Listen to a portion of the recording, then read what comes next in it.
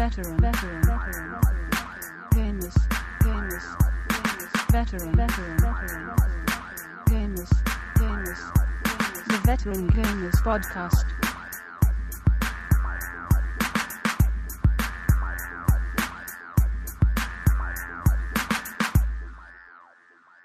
Hello and welcome to show 44 of the Veteran Gamers Podcast. Yay! Woo-hoo!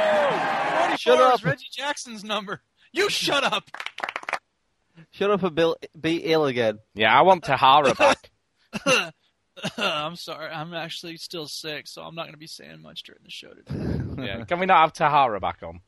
No, I'm here! Suck it! Losers! Really? I don't think I want to do that, to be honest. Too bad! You don't got a choice, people! I don't want to suck anything of yours. Again.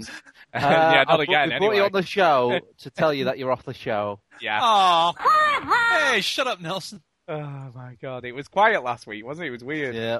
I I gotta make up for lost time. I know. Do you know, actually, I saw a documentary on dreams once, right? Bum, bum, bum, bum. Listen. I'm worried the show's going to be a bit like that because what they did, right, they deprived these students of dreams for a week to see what would happen. So what they did, they let them sleep, but every time they were about to dream, they woke them up. Yeah? And then they stole things from their minds. No, do you know what happened? Then one of them had a secret. When they actually let them sleep again, they had twice as many dreams as a normal person, and I'm worried tonight we're going to end up with twice as many sound bites as we normally have. Like a cat, you know? Yeah. We will if you keep. We will if you keep bringing it up every 4 I know. minutes. Exactly. I'll have try to not. let it lie, but if you mention sound effects, Oh my God. all the audience is going to be like this. Oh my God. There's just, yeah. I feel like I've had sound effect overload already. Yeah, we have got Chinny here somewhere amongst the sound effects. Yeah, something like that. So. And you're sounding great tonight because we have some sort of audio issues in the last few episodes, but you're sounding clear and nice tonight. Yes, well, It sounds clear. Let's not go crazy with it. my porn rig has been, been found out, so I'm no longer streaming porn from my house. Hence why I've got better bandwidth. Excellent. Well, that's good to know. And we've also got the Duke. He is back. Stupid! You're so stupid! Yeah, I have no idea what the hell that was. Really, Chinny? Nope. Oh, man. Is it Monty Python? Nope. Just tell you what, it was short. Play it again. Let's have another listen. Okay. Stupid! You're so stupid! Is it your wedding, Duke? Yes, it was. They were yelling that at Diane. They were just like, what are you doing, you stupid lady? Don't marry that idiot. That was a dad telling her. No, it's from UHF, the Weird Al movie. Did you guys ever see that? Never heard of it. No. Oh, man. You know Weird Al Yankovic. Yes. He does a silly parody song. Yes, he does all the Well, he parodies. made this awesome movie called UHF, and there's a part in it. He gets his own TV station, basically, and hilarity ensues. And so there's this one part where he has Wheel of Fish. It's like Wheel of Fortune, but with fish. And this woman decides to trade the red snapper she just won for what was in the box. And the guy brings the box down, and then they look at what's in the box, and there's nothing in it. And the guy yells, "Nothing! Absolutely nothing!" Stupid! You're so stupid! And Quanran suggested that soundbite. So that's for him. Booba! There you go. Who'd have known? I'm glad we asked. Yeah. I feel enlightened now. That's right. You should go watch it because it's a funny movie. Anyway, we've got to get on to the random stuff first. Well, who are you? Random stuff. Oh, I'm the daddy. Yeah, whatever. That's me. I think people saw now. But like you say, there could be new listeners. You always got to assume there's somebody who's I listening for know. the first time. Okay. Now then, Duke, you like food, don't you? Food? I'm eating food right now. Yeah. You're a big foodie. You like your food. Oh, I love my food. Your fingers don't count as food, Duke. No. Have you heard of a chef in the UK? You may not have heard of her, called Nigella Lawson. Have you? Yes, Maria Bamford did a joke about her. Jeez. Do you know, I've never really watched her before. You know, I'm aware of her and you know, the stuff that she does. And then there was nothing on the TV the other night, so I noticed it was on. So I said, "Oh, well, let's watch Nigella Lawson and see what it's like." I bet you did, you dirty Oh dog. my God, that show, right? Seriously, that show would not be allowed on the TV in America because we know how strict you guys are about sex, really. Or a bunch of prudes is what you mean. No, honestly, she literally makes every bit of food like she's having an orgasm or Yeah, something. she's like, oh, let me cut these carrots. Ah. It's Ah. oh Like my that. God, Great. yeah, it's just unbelievable. You know, as well, and she looks at the screen in some sort of weird, sort of flirting, seductive kind of way, Food like fetish, man. knowing. I Horrible. mean, in the episode we watched, she went to a butcher's and she were fondling the sausages in a very provocative manner, I have to say. This, You gotta make yourself stand out from the other chefs. yes. Yeah, Jamie Oliver's a- Jamie yeah. Oliver did that by acting like a twat. Right. Spitting a lot. Yeah. Paco, yeah, bloody hell, yeah. But this would be great. This topic would be great on a video game podcast if Nigella Lawson had a game coming out. I don't think she does. But right, just before we move, have you seen her dad, Chinny? Do you know who her dad is? Have I seen her dad? No, I haven't Yeah. seen. Have I seen her cousin? No, I No, haven't. no, listen, her dad is a really famous MP who was a Tory Good for MP him. called Nigel Lawson, right? Now, just quickly Google images of Nigel Lawson, right? And I'll just do tell. that. Actually, I was looking something else up because I thought Nigella Lawson did have a cooking game, a video game on the DS, didn't she? Great! You gave it your best effort. Yeah, maybe the word breast would probably be in there. It would be Cooking Nigella. Yeah. Yeah. Okay, I'm It's- looking. Get it? I'm looking at Nigel Lawson now. Yeah. Nigel Lawson. Yeah, would you put the two together? I've just got to ask. Well, I don't know. Maybe he was a good-looking guy. When he hasn't aged well. he's a very ugly stick type hit with lots of times. He hasn't aged well. Maybe he was good-looking when he was younger. Yeah. I reckon she was adopted, I have to say. There you go, that's just me. That's a thrilling topic. Yes. Anyway. Stu, why do you have to bring up something that has nothing to do with games? Does it just So make... that in the last third Stop. of the show, he can go, we don't have time, we gotta move on. because I thought, what would be funny to talk to Duke about, because he'd have no idea, but as it happens, he knows who she was. You see, you've got to be careful because he's probably made a parody song on YouTube already about him or her. I know. I haven't, but I have this other sound clip ready to go. Yeah! This podcast is so random. Why have we gone from Nigella Lawson I don't know. to Tupac? Oh my God. Yes, I know, yes. Knows how to party. Yep, very happening place, I get it. Oh my God. You haven't happened to have got Jeff Jam Rap Star or something this week, have you? I Jeff- didn't. I Jeff- put it on my GameFly, but they never sent it to me. Who's Jeff Jam? Is Oh, he- Def Jam. He's Def. You don't know about Jeff Jam? You never heard Jeff Jeff? That was the Jeff first Jam. person they ever signed. And then Jeff Jeff Jam. came in and goes, hey, listen, I'm honored that you would name it after me, but I think you should call the label Def Jam. It's getting so random, I'm like, can't even get my words out anymore. You're right, Put it Jeff on, Jam, yeah. all you do is... do you I wanna just make a can't game, do it. would you?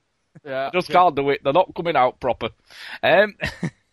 Anyway, so Duke, you were sort of here, sort of last week, or some people Yeah, were. I was sick. I was really sick. I'm still getting Obviously. over it. Saving your voice. You were saving your voice as we went Yeah. along. Yeah. Yeah. And you were But- talking about stuff that I just didn't know about or didn't care about, so yeah, you just didn't care about any of it, so you just stayed quiet. didn't have an opinion. I'm not the type of person who'll just throw my opinion into something if I don't have something meaningful to say. Yeah. Okay. It just fell on my bottom into some butterscotch. Luckily, we always talk about things that have very high opinion, like, value on the show. Yeah, We don't- well, Yeah. we don't I- talk yeah, about show. random shit or Nigella's fondling of sausages yeah, on nature. how ugly is a dad. We Yeah, know, we he's don't. very ugly. Yeah. Yeah, you wouldn't want All to. right, anyway. That's all I can say. Right. Anyway, Duke, seeing as you didn't say much at all last week, I thought we'd start with you this week. And, Right. we've not said anything much for 2 weeks, so you must have loads to say. I do. I actually have a lot of stuff to talk about. All right, so I'm sitting settle in, back. people. Yeah. I'm sitting back. I've got my You can beer. put I'm yourself- just going to have take a a couple of swigs Right. of lager while we're listening. Off you go. I'll take a little break from the sound effects too. First up, I finished Fallout New Vegas. I was like racing to the end, and I finished it, and it's all done. Jesus, I finished the story, the Yeah, main story. but I didn't finish the whole thing. Is that the way to play it, though? It's not, but it's the way I play it. Like, it's the way I played Fallout 3, and it's the way I played this. And I was at level 25 when I finished, and you should really be level 30 because I barely made it, and I was like on my last stim pack, and it was crazy. Because, you have this sort of, I'm not going to spoil anything, but, I assume that each way you go with it, and I wrote about it on the sites, people can read it if they really want to know. There's a lot of different ways the story can go, because in Fallout 3, you basically have one or two, and they didn't have much variation. So I feel like they really did a good job branching the story in many different directions. But I expect that in all of them, at the end, you'll have one big fight. And there ain't no big old robot helping you out this time. So, it was me and my, you have the companions, which is nice. But we were up against this huge enemy. And at one point, like, I was getting down to it, and my health was low, and I was out of stim pack, so I would, like, shoot at it and then run around the side and eat some food or something, and then slowly build health. Like anyone would do in a normal war. Exactly. But the funny thing was, I was, like, shooting and then ducking and shooting and ducking. And, Just a minute. I need to have this Mars bar. Just hold on a second. Right. I need to have some candy here. Yeah. But, the guy just turns toward my companions and decides, I'm going to start shooting these people now. So he was and he ended up like stuck on a box or something. So he was just going after them, but he couldn't really move, and he had his back to me. So I was just with the shotgun over and over again. So what you're saying is you're not giving us any spoilers, but there's a big fight at the end with one dude. Oh, duh! There's a big fight at the end. And you got a shotgun. That's it. And you have a shotgun. And you stand on a box and eat Mars bars. Play it all. So anyway, but whatever. I mean, it's a really good game, and I had a lot of fun with it. The only thing I'm going to say about it, because I wrote about it on the site, I don't want to belabor the point. Yeah, blah, blah, blah. But there's this point where you meet for the first time this guy who names himself after Caesar's Palace in Vegas, but he doesn't know how to say it, presumably, so he calls himself Kaiser. And it's very silly, but you meet him for the first time, and he asks, among other things, why are you here? And one of the options that you have to say to him is, because you summoned me here, which he did, and I wanted to, do some work for you. And this is what he says if you choose that option. And you fell for that? Really? Because I'm going to have you killed now. Really? Was that Really? Who did that was in the game? I know. Really? Fallout New Vegas? You really put that in? Oh my god. I just thought that was too funny. I had to record that. Okay, so I finished that. Done. Hold on. Question. How many hours did it take you to finish it? I'd say probably 30 total. No, 35. I looked at it. 35. It was actually 38, but I remember putting. You did that and you didn't do any side missions. How many? I did some side missions, but I clearly didn't do. I feel like I probably explored half the map. Like the southwest corner, I have no idea what's in the southwest corner because I didn't really go near it at all. Oh, really?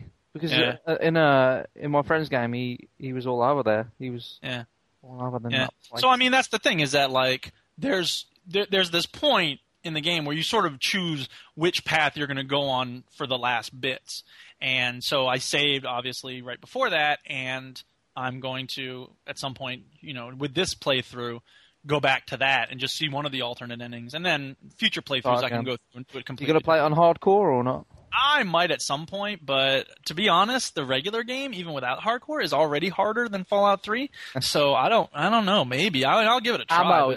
Ammo has weight. How about that? Well, you know how great I am at preserving my ammo to begin with. Also, in hardcore mode, there's a guy that comes around behind you and kicks you in the balls every 5 minutes. He does. That's hard to do from behind, but I guess he's skilled. Yeah, he's got a very curved foot. Yeah, he's a jester, like a banana. Let me ask you. Better or worse than Fallout 3? Then? It's really hard to make a judgment. I would say that the biggest difference is the very diverse story paths, and the side quests even feel like they're more integrated into it. So I feel like the world is more of a complete whole. And I had 2 moments in that game that were really heartbreaking. So I feel like there was an emotional context that was deeper than Fallout 3. I don't know if I would say the story itself is really all that great, but that it's a lot of, it's more engrossing, I think. If that can be possible. Fallout 3 is very engrossing by itself.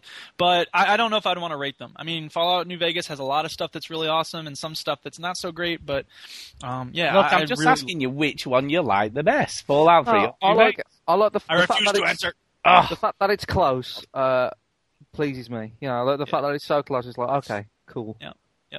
So anyway, I played the demos for Need for Speed Hot Pursuit. It was fun. And Meijin, which...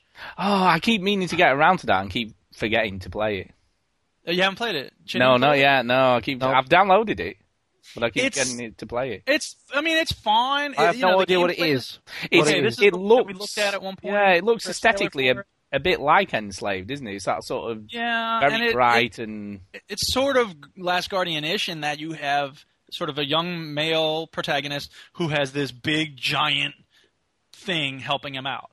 And the gameplay is fine. The graphics are okay. It's hang on. Yes. I've just remembered what this is. Yeah. Okay, carry on. And there's some interesting stuff. Like at one point, okay, so there's enemies in the next room, right? And you're up on this ledge above it, and you have to sort of jump down and fight the enemies. But the dude says, here, wait. You go down there and lure them toward this one spot underneath this wall that's, crumbling up above, and I'll push it over and crush them. And so that's kind of cool. They have some mechanics like that where you can team up and, do things like a lot of other games have done, but they seem to be doing it in somewhat new ways. But I won't be playing it because the creature, the Meijin, if that's what it's called, he talked like this. Me too good. It's fun to play. I don't know use articles. I couldn't stand it. It's like, shut up. So that was frustrating. But it's cartoony. Do you reckon it would have been better if he was a mute? Yeah, I think so. Or just if he the way the words he speaks, I don't mind so much. But it was the way he talked. He just talk like this. Oh God! Maybe it's like the of Mice and Men. Like you got to look after this big. Yeah, exactly. Right. And then you'll tell him about the rabbits. Yeah. So whatever. Look at the river. Just look at the river. So careful, you don't spoil nothing. Last weekend, Batman Arkham Asylum. Oh yes. Oh yeah. I saw you playing that. Yes.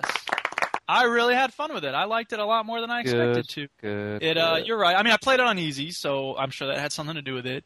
There were some things about it that were kind of annoying because it was all about, the fight with Ivy. You had to defeat her 3 times, and the damage meter for her goes from white to gray to black, and you go through it each time. And whatever. I mean, it wasn't too bad. The worst. I mean, I remember when we talked about the worst things about that game were the boss fights. They weren't very well executed. Definitely. But, you feel like a total badass, and you get gadgets, and there's a good variety of things you have to do between finding someone's scent, with the perfume they're wearing or whatever. And, there's some good surprise moments. And the only problem I had with that game is, like, why didn't he just take all this gadget stuff on the way? At one point, I think it's just after you beat Poison Ivy, he calls it an airship. Yeah, he does, no doubt. Why don't you just bring that along? What's the matter with you, Batman? Raise the whole goddamn asylum and you pin Joker down. So anyway, whatever. It was fun. I recommend, whatever. They don't need my recommendation. Everybody's been singing its praises for a year, so. DJ Hero 2. Oh, have you got it? I got it, baby. And, of course, the song that I'm having the most fun. Now it makes more sense. Right. Yes, of course. It's good. I like it. There's a lot. The gameplay is much better this time around because there's more things you're doing. It's not just pushing buttons, crossfading, and scratching. There's the freestyling. There's the holding the buttons down, and it's a good mix of activities. The problem is, Duke. Shit, True Games has some 50 Cent in the background, some Fat Joe, some ballin'. Ballin'. You know what I realized is that I should have said on last week's podcast, Duke Scat wipes his ass with $600. I was actually watching a Chatworn video before class last week, and someone comes in and they're like, "What is that?" I'm like, nothing. Like, is that not on the get back to work filter? Exactly. DJ Hero 2, like I said, the gameplay's awesome. You could be the RZA. I didn't know RZA was in it. Awesome. Cool. Sweet. He's a great DJ. But the thing that bugs me is that so many of the songs are these flavor of the month. Say, Soldier Boy, Soldier Boy, Soldier Boy, jump, Soldier Boy, dance, Soldier Boy, Soldier, shut up. They've got to put something in for the kids now. I know. It can't all be 80s and 90s rap music. Do you know what, though? And they should be. Do you know what, though? The original mixes of the single songs on their own are the best that I thought. Absolutely. They got some great stuff on there. Jam on it and push it and pump up the volume and Chemical Brothers and all sorts of good stuff. So, I mean, whatever. Generally, I'm loving it. I think I'm glad that I rented it rather than bought it. But I can see myself getting it used at some point because, I mean, I got the turntable. Why not? The other thing I've been playing is Saboteur. Oh, yeah, saw that. I know you didn't like it, Jenny. Stu, have you played this at all? Nope, never played. Because I'm actually loving it. I knew it! I knew you would! You traitor! Is it tons of ammo? You do have a lot of ammo, and there you go. Go back to when you die and you're back in the HQ, you just have to go see the arms dealer, and he'll just give you a gun again. You see, that's Duke's way of reviewing a game. Tons of ammo. Oh, it's a good game. Yeah, exactly. But I actually almost quit it because it felt I was so much like, okay, you got to sneak around, you got to wear the Nazi uniforms and this and that and the other thing. But then I realized, you know what? It's not about not being seen. It's about getting away once you've done what you need to do. About blowing shit up. Yeah, and like running in and planting the dynamite and then running out and getting away. Like that's what it's about. And I would say that the game is equal parts GTA, Assassin's Creed, and Mercenaries Playground of Destruction, which, of course, was a great game back in the day. Not Mercenaries 2, the original one. But there are things about it that I'm not liking. For instance, I don't know, there's all these achievements. I played the game for like 10 minutes, and I had 50 achievement points or something. It was ridiculous. And the accent, the voice acting is not very good at all. I think you mentioned that, Chinny, when you were I'm Irish, and I like drinking. and it even fluctuates within a sentence. I mean, I'll see you at the victory party. It's like, wait a minute, what happened to the Irish accent? The effects when they're doing fire, and it's a pretty integral part of the game, stuff blowing up, setting on fire, but the fire looks weak. It looks like some sort of weird party streamers or something. I like the thing with the color palette. When you clear an area, you inspire hope that it turns to color. Think it looks like the graphics look worse though when they're in color? Yeah, well, obviously you get to see a lot of the stuff, right. But that's not the point, man. The graphics aren't anything to write home of, and there's a lot of glitching. There was one thing where this guy, I was talking to one dude, and this other guy was coming running up. And he was running backwards, and I was like, "What's that about?" And people are like popping in and stuff, and there's some dumb. Did you notice the same thing as me? As where there's only about 4 different character models for civilians. Oh yeah, and everyone looks the same. It is like the clone city. It's amazing. Yeah. But you're really becoming the hero of the underdogs, aren't you? I guess so. Between Quantum of Solace. He liked it too, so yeah. That's all right. It's just it goes to show that everybody's got to try each game for themselves and see, why does somebody not like it or do like it, and then judge for yourself. If it's something that you don't really mind so much, like I'm not a huge graphics person, so for me it's not a big deal. Maybe graphics. Maybe you could start a new website like the Crap Game Appreciation Society or something. Maybe I could. Yeah, and fast load times. It does seem like it loads pretty quickly, so I like that. And did you like the strippers? Okay. You like the strippers? Well, I did download because it came with a little card for the redeeming thing, and it's like you can unlock the Midnight Show, which has real tits, and so I was like, I don't know. And then it's like an extra place to hide and stuff, and I was like, all right, I could use an extra place to hide or something. So yeah, that's what swung it round for. Yeah, that was it. That was the real reason. But the voice acting. Oh man, there's this one woman she's this French woman, and she's like, Luke is a real hero. His name is being whispered as a champion all over Paris. No French person would say Paris. They would say Paris. It's just ridiculous. So, but apart from, whatever. Gameplay is fun, and I'm having a good time with it. So, that's me done. I got Singularity, but I haven't played it yet. But that's Oh, got Singularity. Cool, blimey. You got through these games. Yeah. Man, GameFly is really, I'm really happy I joined it. So. Thank you. Oh, yeah. You were complaining at first, but... Well, I'm always complaining about things. True. But they're coming into their own now, are they? Yeah, Well, I did what Greg said. I took everything off my list except for stuff I really, really wanted. And so I'm just looking to see what happens when they have none of the games in that I really want. What are they going to send me? You did what Greg said. Really? Yeah? Really? Really? Chinny, did you really tell me that I should listen to Greg? Yeah. Okay, Chinny, what have you... No, you should go next year. Me? Okay, I'll go next then. Well, I've not been playing a ton of stuff. I have been playing some stuff, though. in the main, has to be said, has been Red Dead Undead Nightmare again. You talked about this last week, yeah. I did talk about this last week. Still loving it? I'm still loving it, and I did a side mission that made me feel really terrible, I have to say. Good. It made me feel really bad, I feel really bad now. Good. I felt like a total bastard, to be honest.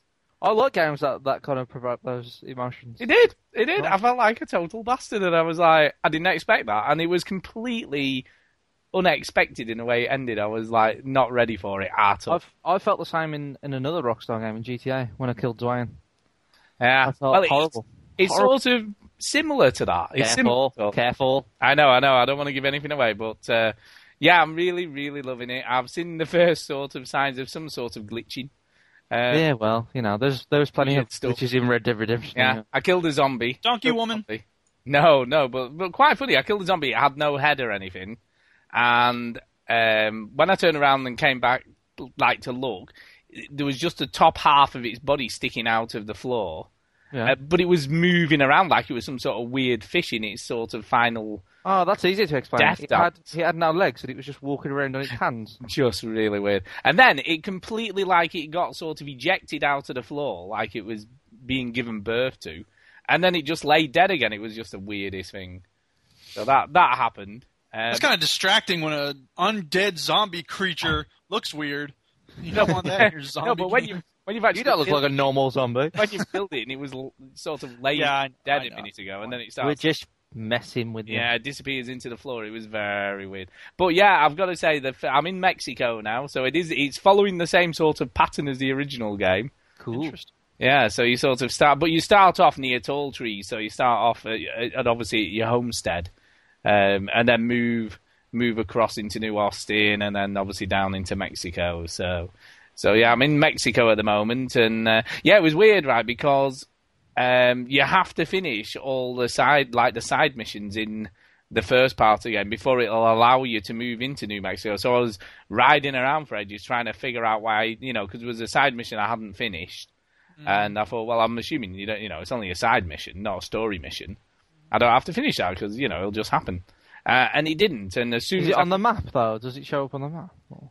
Yeah, no. Well, you had started it, Stu. I'd started it, but I just hadn't finished. But maybe it's just that you can't have anything outstanding, like anything going on. Well, it obviously seemed that way because there was obviously no markers or anything in Mexico. Nothing, I couldn't figure out what the hell I was supposed to do.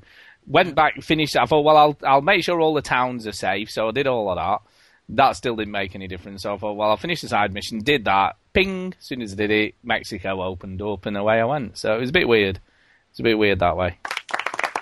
Well done. But apart from that, it's been really good. It's getting a little bit repetitive, but I found out something. So it's like the main game then. When you get to Mexico, it gets a bit boring. Yeah, because you're still saving the towns and all that sort. And it's the same every time. You just have to shoot all the zombies till they're all dead. Is there a zombie version of that song that plays when you first go into Mexico? No. Brains.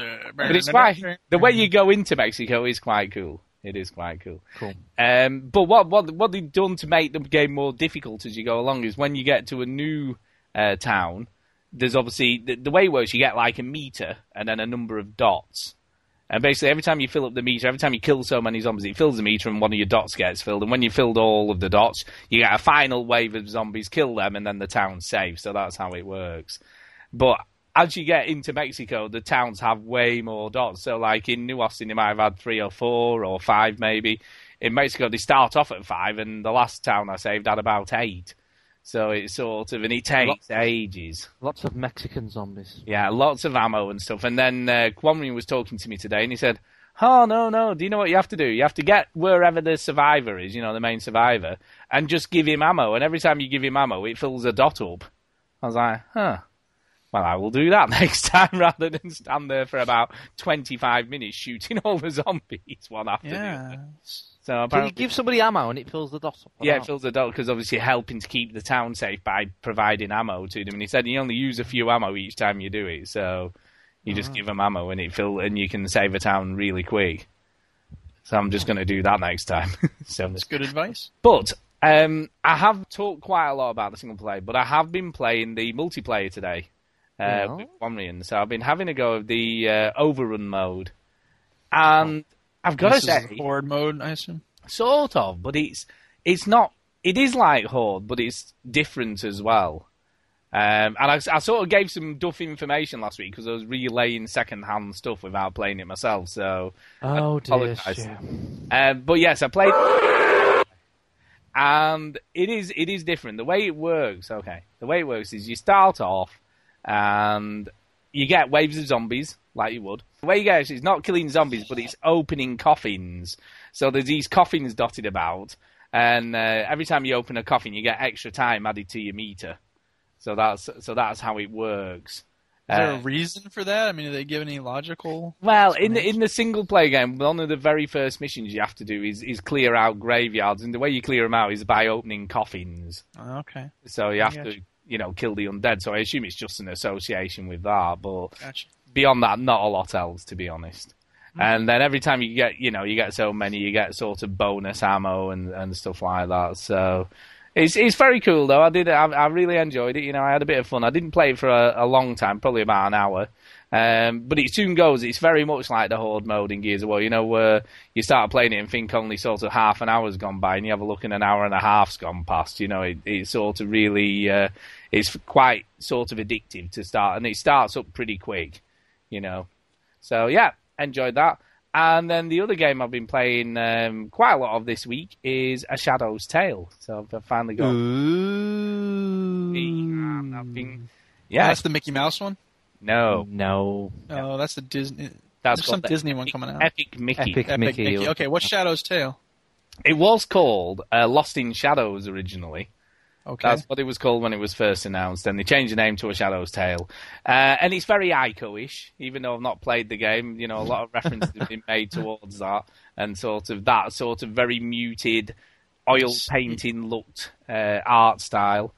And basically the game starts, and it's just called Boy, and he's sort of hung at the top of a tower in between two sort of pillars.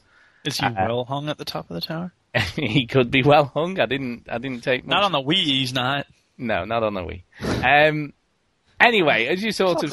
I know, yeah. So he looks unconscious, and, you can obviously tell something's not quite right. And then this big dark night with burning red eyes comes sort of out of the shadows of the tower at the top. And then this big, massive sword materializes in his hands. And he does this big swipe. But when it sort of shows, the next view, you can see the boy, and his shadow becomes detached from his body and sort of curls up on the floor. He then proceeds to pick it up and chuck it over the side of the tower. So that's the sort of setup for the game. So he throws you over the side as the shadow, and basically the whole point of the game is to get back to your body at the end, I would assume. So it looks more Ico or Limbo than Ico. Yeah, it does. It has got some similarities with Limbo as well, but it's not. It is dark, but it's not quite as unrelenting. Limbo was very sort of, you get something wrong, you're dead, and that's sort of it. With this, there is saw blades and all that sort of weird stuff going on, and weird spider things that you have to fight, and other weird enemies that I have no idea what they are, that sort of spit out stuff at you and things like that. I like it. I like the style of it. I like the platforming works pretty well, and the climbing and all that sort of stuff, but the puzzles are pretty rudimentary. There's nothing too taxing so far. It just involves usually manipulating stuff in the foreground. Now you have a thing at the beginning called Spangle, which sort of appears, which is like a little fairy type thing with wings and stuff, and that's what you control with the Wiimote to manipulate objects in the game. But there's no explanation as to where Spangle's from or what it is or anything like that. It just sort of and the way you get the sort of story is you pick up memories as you go through the game. So as you're sort of going along, there's sort of shimmery bits, and you can interact with them, and then it'll tell you a memory from his head, what he's thinking or what's happened and stuff like that. And it's okay, it sort of pieces together. And every time you get one of them, it increases the amount of health you've got, but it's the weight of his shadow. So you get 0.10 of a gram added to your shadow weight. So yeah, the combat the combat's very simplistic. It's sort of just a 3-hit combo, and that's all you can do. There's no evade move. It feels a lot. I'll tell you what it feels a lot like. The original Prince of Persia. That's what it feels a lot like playing it. It's quite. It can be quite unforgiving, and your reach is very short, so I always seem to be just short of the enemy and don't hit it when I start swinging, which is a real problem because the enemies tend to have a longer reach than you. Yeah. And to get through some of the, as you start getting into it, so as the levels become a bit more complicated, you've got to manipulate a lot of stuff, and you sometimes revisit bits you've already been to. Yeah. If you get killed at the end of that level, right, you get the classic game over screen, and it takes you right back to the beginning of the level again, all the way back. And dear. Yeah, which is proper frustrating. If you've gone through a lot of stuff.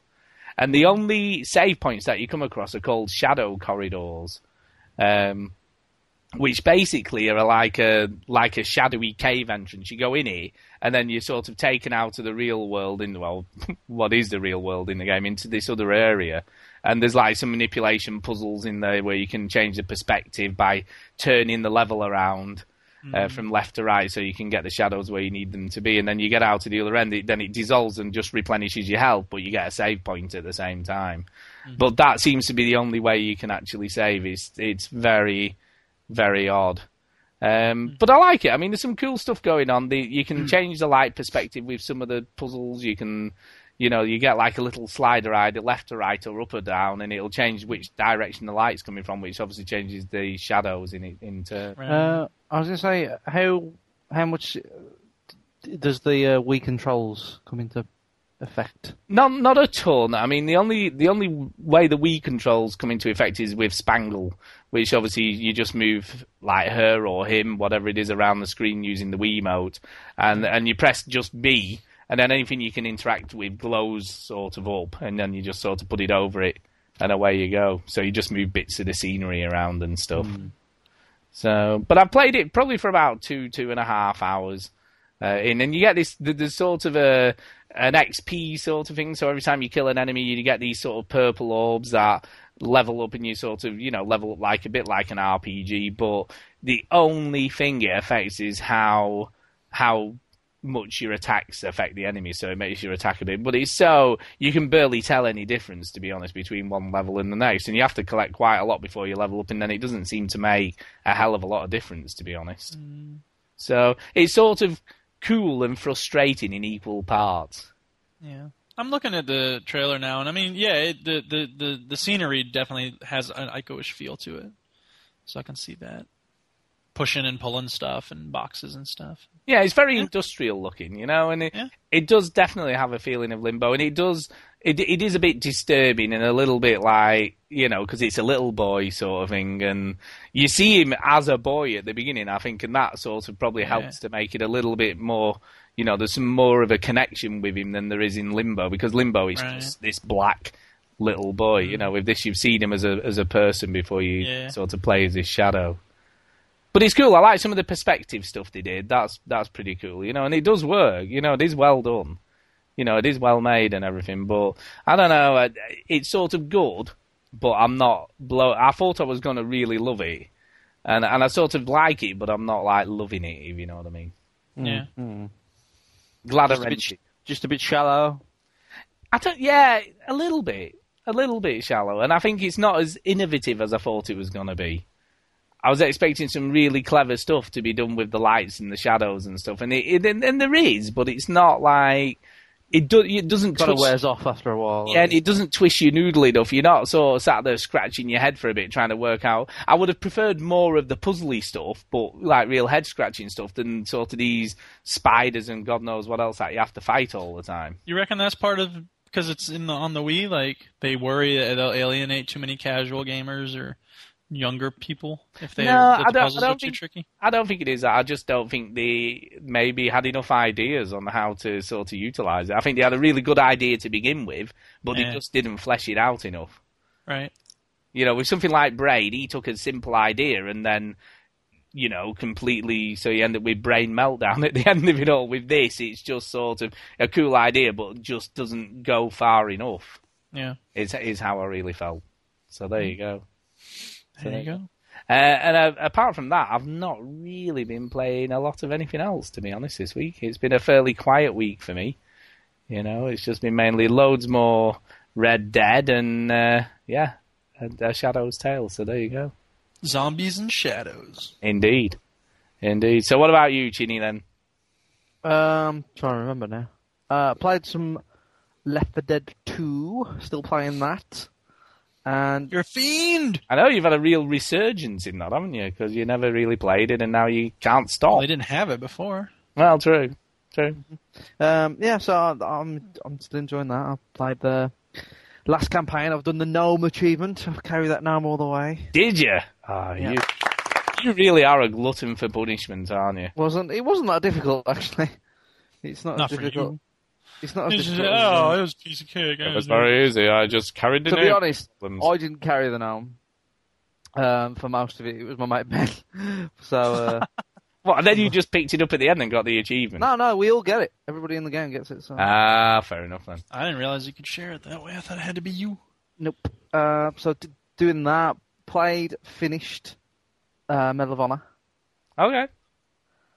And the single player's okay. It has its moments and it's fun. Better or worse than Modern Warfare 2? Oh, doesn't even compare. It really makes you appreciate how good Call of Duty is. Too many scripted events. You know those scripted events that happen in Call of Duty? Mm-hmm. They don't happen very often in Call of Duty, and when they do, you feel like there's some relevance there, and there's something going on.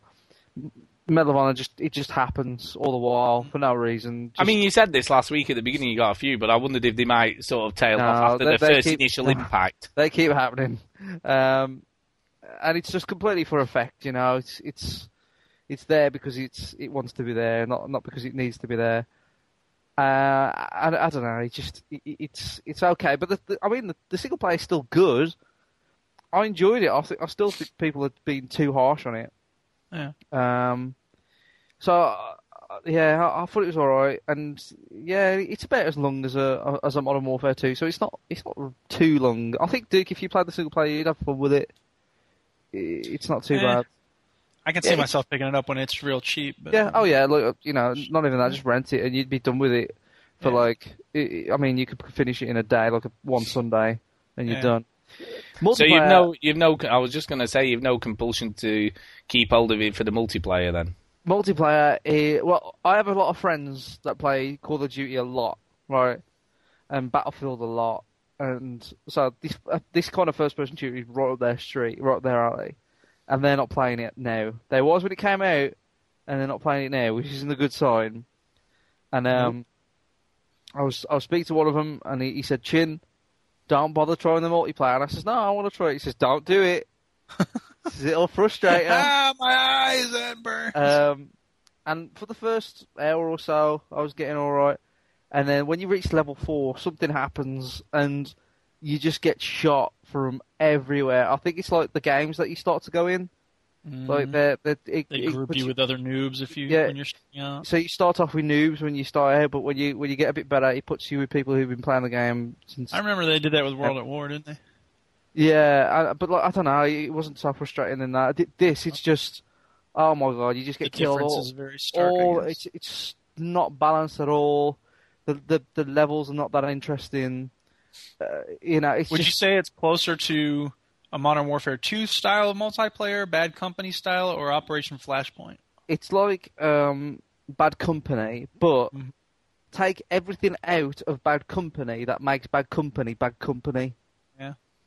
So all the co-op stuff, the squad stuff, all that, take all that out, and then you're left with this very boring, flat multiplayer that's trying to be Call of Duty, and it feels like Bad Company, and it doesn't reach either one of them, and it's rushed, and you can tell it's rushed, and the two games, the single player and the multiplayer, feel completely different. The controls are different. Well, you said they're different engines, didn't you? Yeah, they're different engines. But the controls are different. Yeah. The controls are different. That's just weird. Look, I didn't even know I had a grenade launcher for ages in multiplayer. I mean, they're not drastically different. It's not like left trigger to shoot or anything, but there is that, like, you can tell that this game was made separately. Yeah. Even when the character walks, like the gun bobs up and down a little bit. In Battlefield, there the gun really bobs up and down. Not a big thing, not a game changer at all, but you could just tell it's like this is a different game. This isn't the same thing. Yeah. And yeah, it really feels like some crappy add-on maps that they've put on, and it's just super frustrating. It's not balanced. I just kept on dying. It's really cheap. There's no kill cam. It doesn't even point into the direction. You know, in Battlefield where it gives you a little camera of who just shot you. Yep. Does that in Modern Warfare 2? It gives you the kill cam. We expect that so much at this point. But there's a reason why it's there, though. It's because multiplayer games are hard, and you need that. You know, I mean, there is a hardcore mode in Medal of Honor. I didn't bother playing it, but that's where it should be. If you don't want a kill cam or any indication where the other person is, you should put it in the hardcore mode. Yeah, right, exactly. You know, and it's just all the game types seem the same to me. I couldn't tell the difference really. Yeah. And it even used the same sound effects when you got the same badges. The same sound effect popped up as Bad Company. It was just like, why am I playing it? I'll just play Bad Company if I want to play this type of multiplayer. Yeah. Stupid. So, and all the unlockables and stuff were just not worth it. Not worth it at all. It's like they knew they had a bad multiplayer game because they just hand you all the achievements. You know, because they don't often put achievements in the multiplayer games anymore. Well, they split it halfway. They 500, so. God, I used to hate that. But Battlefield did, and I thought it was pretty good the way they did. No, but I used to think if I'm not bothered about playing the multiplayer, which most of the time I'm not, why can't I have the achievements? It's just stupid. Because you have to achieve them. Whatever. Yeah, by getting shot by loads of 40. Well, you say that about the single player. Whatever. I feel like playing the single player. Oh, that's like saying I don't like Borderlands, but I have to play it to get the achievements. No, it's not, because for me the biggest component for me is a single player game. I'm not bothered about multiplayer, and I feel like you shouldn't. I mean, some of them were stupid. Some achievements in old games for multiplayer. I mean, what was that one on the Madden game? There's one. Was it Madden or one of those games where you had to get 2,000 or 10,000 people playing at the same time online or something stupid? Yeah, some really stupid. Right, I mean, no doubt. There's ways to do it bad and there's ways to do it good, but I don't have a problem with him giving me some achievements for online stuff. No. Especially because I play so many games like Battlefield and Modern Warfare 2 online. So whatever. Go ahead. The thing is, though, like, you know, I mean, in Bad Company 2, they give you an achievement for playing for 15 minutes, you know, and reaching a certain level in a class. Mm-hmm. You know it's bad when the achievements are play this mode. Yeah. And play this mode, and then play this mode, and then play every class for 2 minutes each. Please. Just like, screw it, just put the dumb achievements. It's like they're begging. You might as well put please on the end of it. Please play this mode. But that's even, I mean, that even shows they have no imagination, or didn't have much imagination anyway, to actually do that. You know, that was just lazy They knew it was a bad game. Yeah. But, you see, we all thought, you know, they did Medal of Honor Airborne, and we were all like, oh, yeah, that was rubbish and all that sort of stuff. Well, the multiplayer people didn't do Medal of Honor Airborne. No, they didn't. It was DICE, but I mean the game as a whole in general. Yeah. You know, I don't know who made Medal of Honor Airborne. You know, I've probably no the idea. Same team. That's probably. I've no idea who made it, but you know, that was pretty much sort of slammed, and you know, everyone said it was rubbish. So you thought they were going to come back with something cool, and everyone was going to like it. And it was going to be really good, and it was going to be like a threat to the Call of Duty crown and all that. And it's just the same again by the sounds of it. It's just as bad. The problem is though, Stu, it's done what it had to do. Oh, it's sold. It's sold, and it's done what it had to do. It had to be a first-person shooter. It had some cool moments in it, and a multiplayer. And some XP, and then it sells. Bang. And there'll be a sequel. Don't worry. There'll be another one. And it's done exactly what EA probably knew it wasn't that great, or as good as Call of Duty, but they knew that that's all they needed. They didn't have it's something new. It seems like, like there's a way for military shooters to fill they're much more... people who play them, I think, are much more willing to give another one a try, even if it's just sort of the same sort of thing they've seen or done anything new, just because they want some sort of new way of playing the game that they've been playing. So Modern Warfare 2 comes out, and then Bad Company comes out, and then Medal of Honor comes out, and it feels like they're willing to just move from one to the other in terms of getting that multiplayer fix. I guess. Lucky that they came out before Call of Duty. That's not... Yeah, no doubt. That wasn't... Well, to be fair, they picked that sort of almost dead zone window where, you know, dead zone window? What? They like that. You like that? That sort of window between sort of the end of August, up to the end of September. I don't know, there's a lot of games coming out now. There are, but they picked a good slot. There's no multiplayer, massive multiplayer games like military shooters. Yeah, they picked a good window for it, and it looked good enough for people to go out and buy it. Just on, it almost harkened back to the old days of looking at the box art and going, it's got totally modern. Yeah, I'm gonna buy that, and the game turns out to be crap. You know what I mean? Sniper Ghost Warrior sold a lot because it's cool. So there is that crowd that just look at the box and go, I'll buy that. There is. I think that still happens now. There's still people who don't do any research, and I guess we're sort of the exception to the rule, on those sorts of things. But there are people who, pick up a box and look on the back and go, yeah, that looks cool, I'm going to buy that, and that's unfortunately what happened. I mean, interestingly enough, today I saw a trailer for The Force Unleashed 2, and, it had all the CG stuff where he blasts Darth Vader through all these corridor walls, and and it's got a big finger of not actual in-game footage. You're not kidding, that wasn't in-game footage. You know what I mean? Yeah. It just looked like a movie. I mean, and I've noticed you've been playing that quite a lot today. So what did you think of that then? Yes, I've been playing the Star Wars: The Force Unleashed 2 today. And I'm one of the people that actually liked the first Star Wars: The Force Unleashed. I thought the story was good. It was well told. There's many layers there. This thing with his dad and his Vader's apprentice and his conflict between good and bad. And then there's this love interest and all this jazz. And it was cool. And it was a nice, neat package, like BioShock. It was a nice, neat package. And it started and finished. And spoilers, he died at the end of the first one. So the second one, he's a clone. Yeah, well, we sort of knew that, didn't we, from the demo, because that's how the demo starts, so we knew that. But is he a clone now? Yeah. And I'll tell you, yes, he is a clone, because I saw him die in the first one. Trust me. So, yes, he is a clone, but...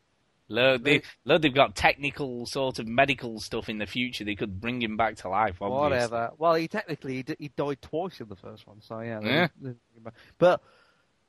I think I'm near the end now of this game, and I can't remember any of it.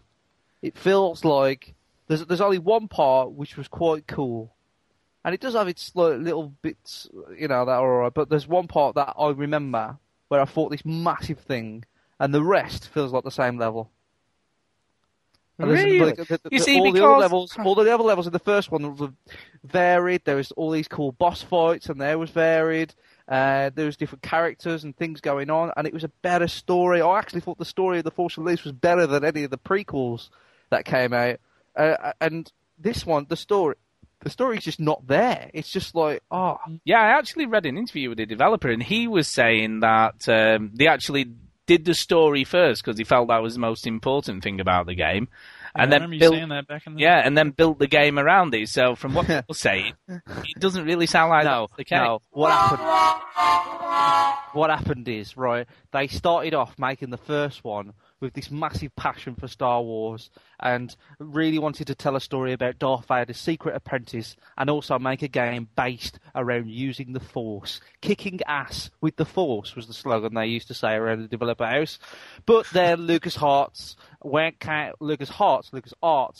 said, well, we need another one of those because it sold really, really well. You know why? It's because it's Star Wars. So can you make another one? But he dies. We can't. That was it. We want to move on and make another thing there, maybe an Indiana Jones game. No, we want another Star Wars game. Thanks a lot. Cheers. Give me the check later. That's what happened. What have you got to tell me that's so fucking important? There's no one on board, sir. According to the log, the crew abandoned ship right after takeoff. Good. That takes care of one little piggy. Yeah. Do you know what, though? You see, we all played the demo, and we all thought the demo was really good, didn't we? We all sort of came away from the demo going, wow, that was really cool. And it's so disappointing, isn't it, when the game doesn't live up to the demo?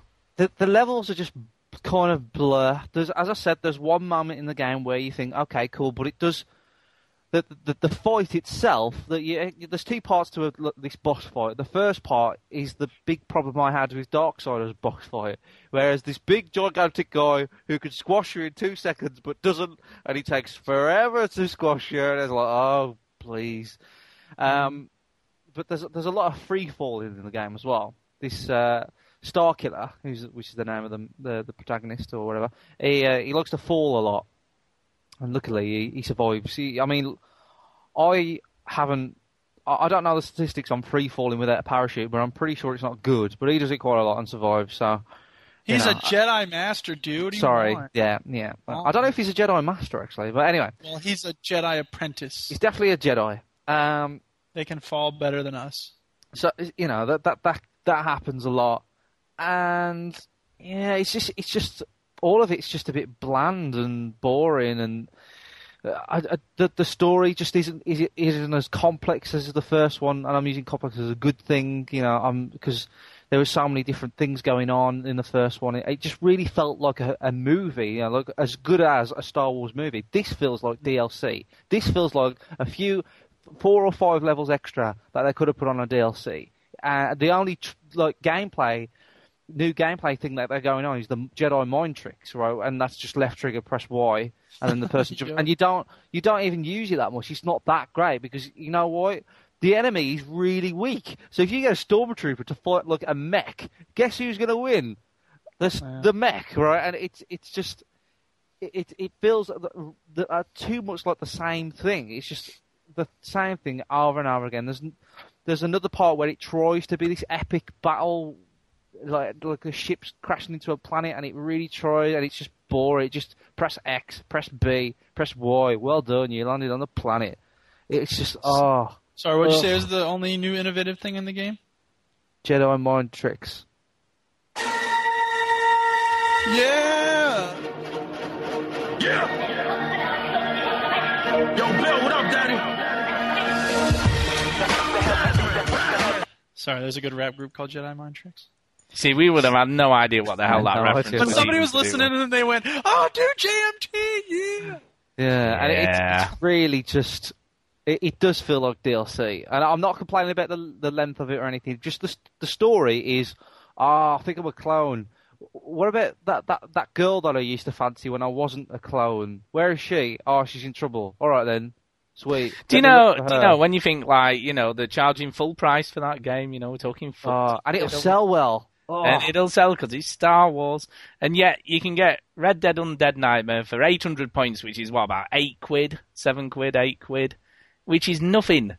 And you're getting, I've been playing that in the story, just even in the single player mode for 6.5 hours already.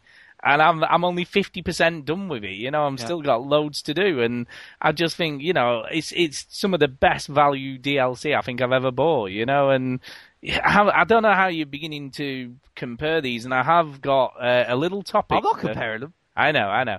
I've got a little topic after the break, just to have a quick chat about, how we think they should be moving forward as a media. How did he move forward? Did he carry on being disc-based games no matter what it is? Or should they be looking at other ways of releasing games, and even releasing things for free and doing the microtransaction route like a lot of PC games are doing now? So we can have a chat about that after we've done Quamri and see what we think. I'll just say a couple more things about the Force Unleashed, and then I'll shut up about it. But so you're a clone, right? So why does he care about this chick? All right, he shouldn't. Do clones carry on memories? And then of course. If you could, do it's they? just like when you of course they do. When someone gets born, from their mother, they had all the memories from their mother. There's a lot of I guess there's a lot of speculation if you could really clone a person, would they? I don't think a clone. Well, they could. I mean, nobody knows, do they? Because no one's done it. No, but you can clone animals. There's herds of cattle that are cloned animals. I don't think they have the memories of who they're cloned. Excuse me, sheep. Do you remember who your mum is? No, but I don't. I don't think so. But you can't ask them, can you? So we don't know, do we? Well, let's clone someone, right? I guess. I bet they won't have the memory of their clone. I guess it depends whether you're religious or not, because a lot of people believe the spirit is a separate thing to the body and mind. Whatever. No that.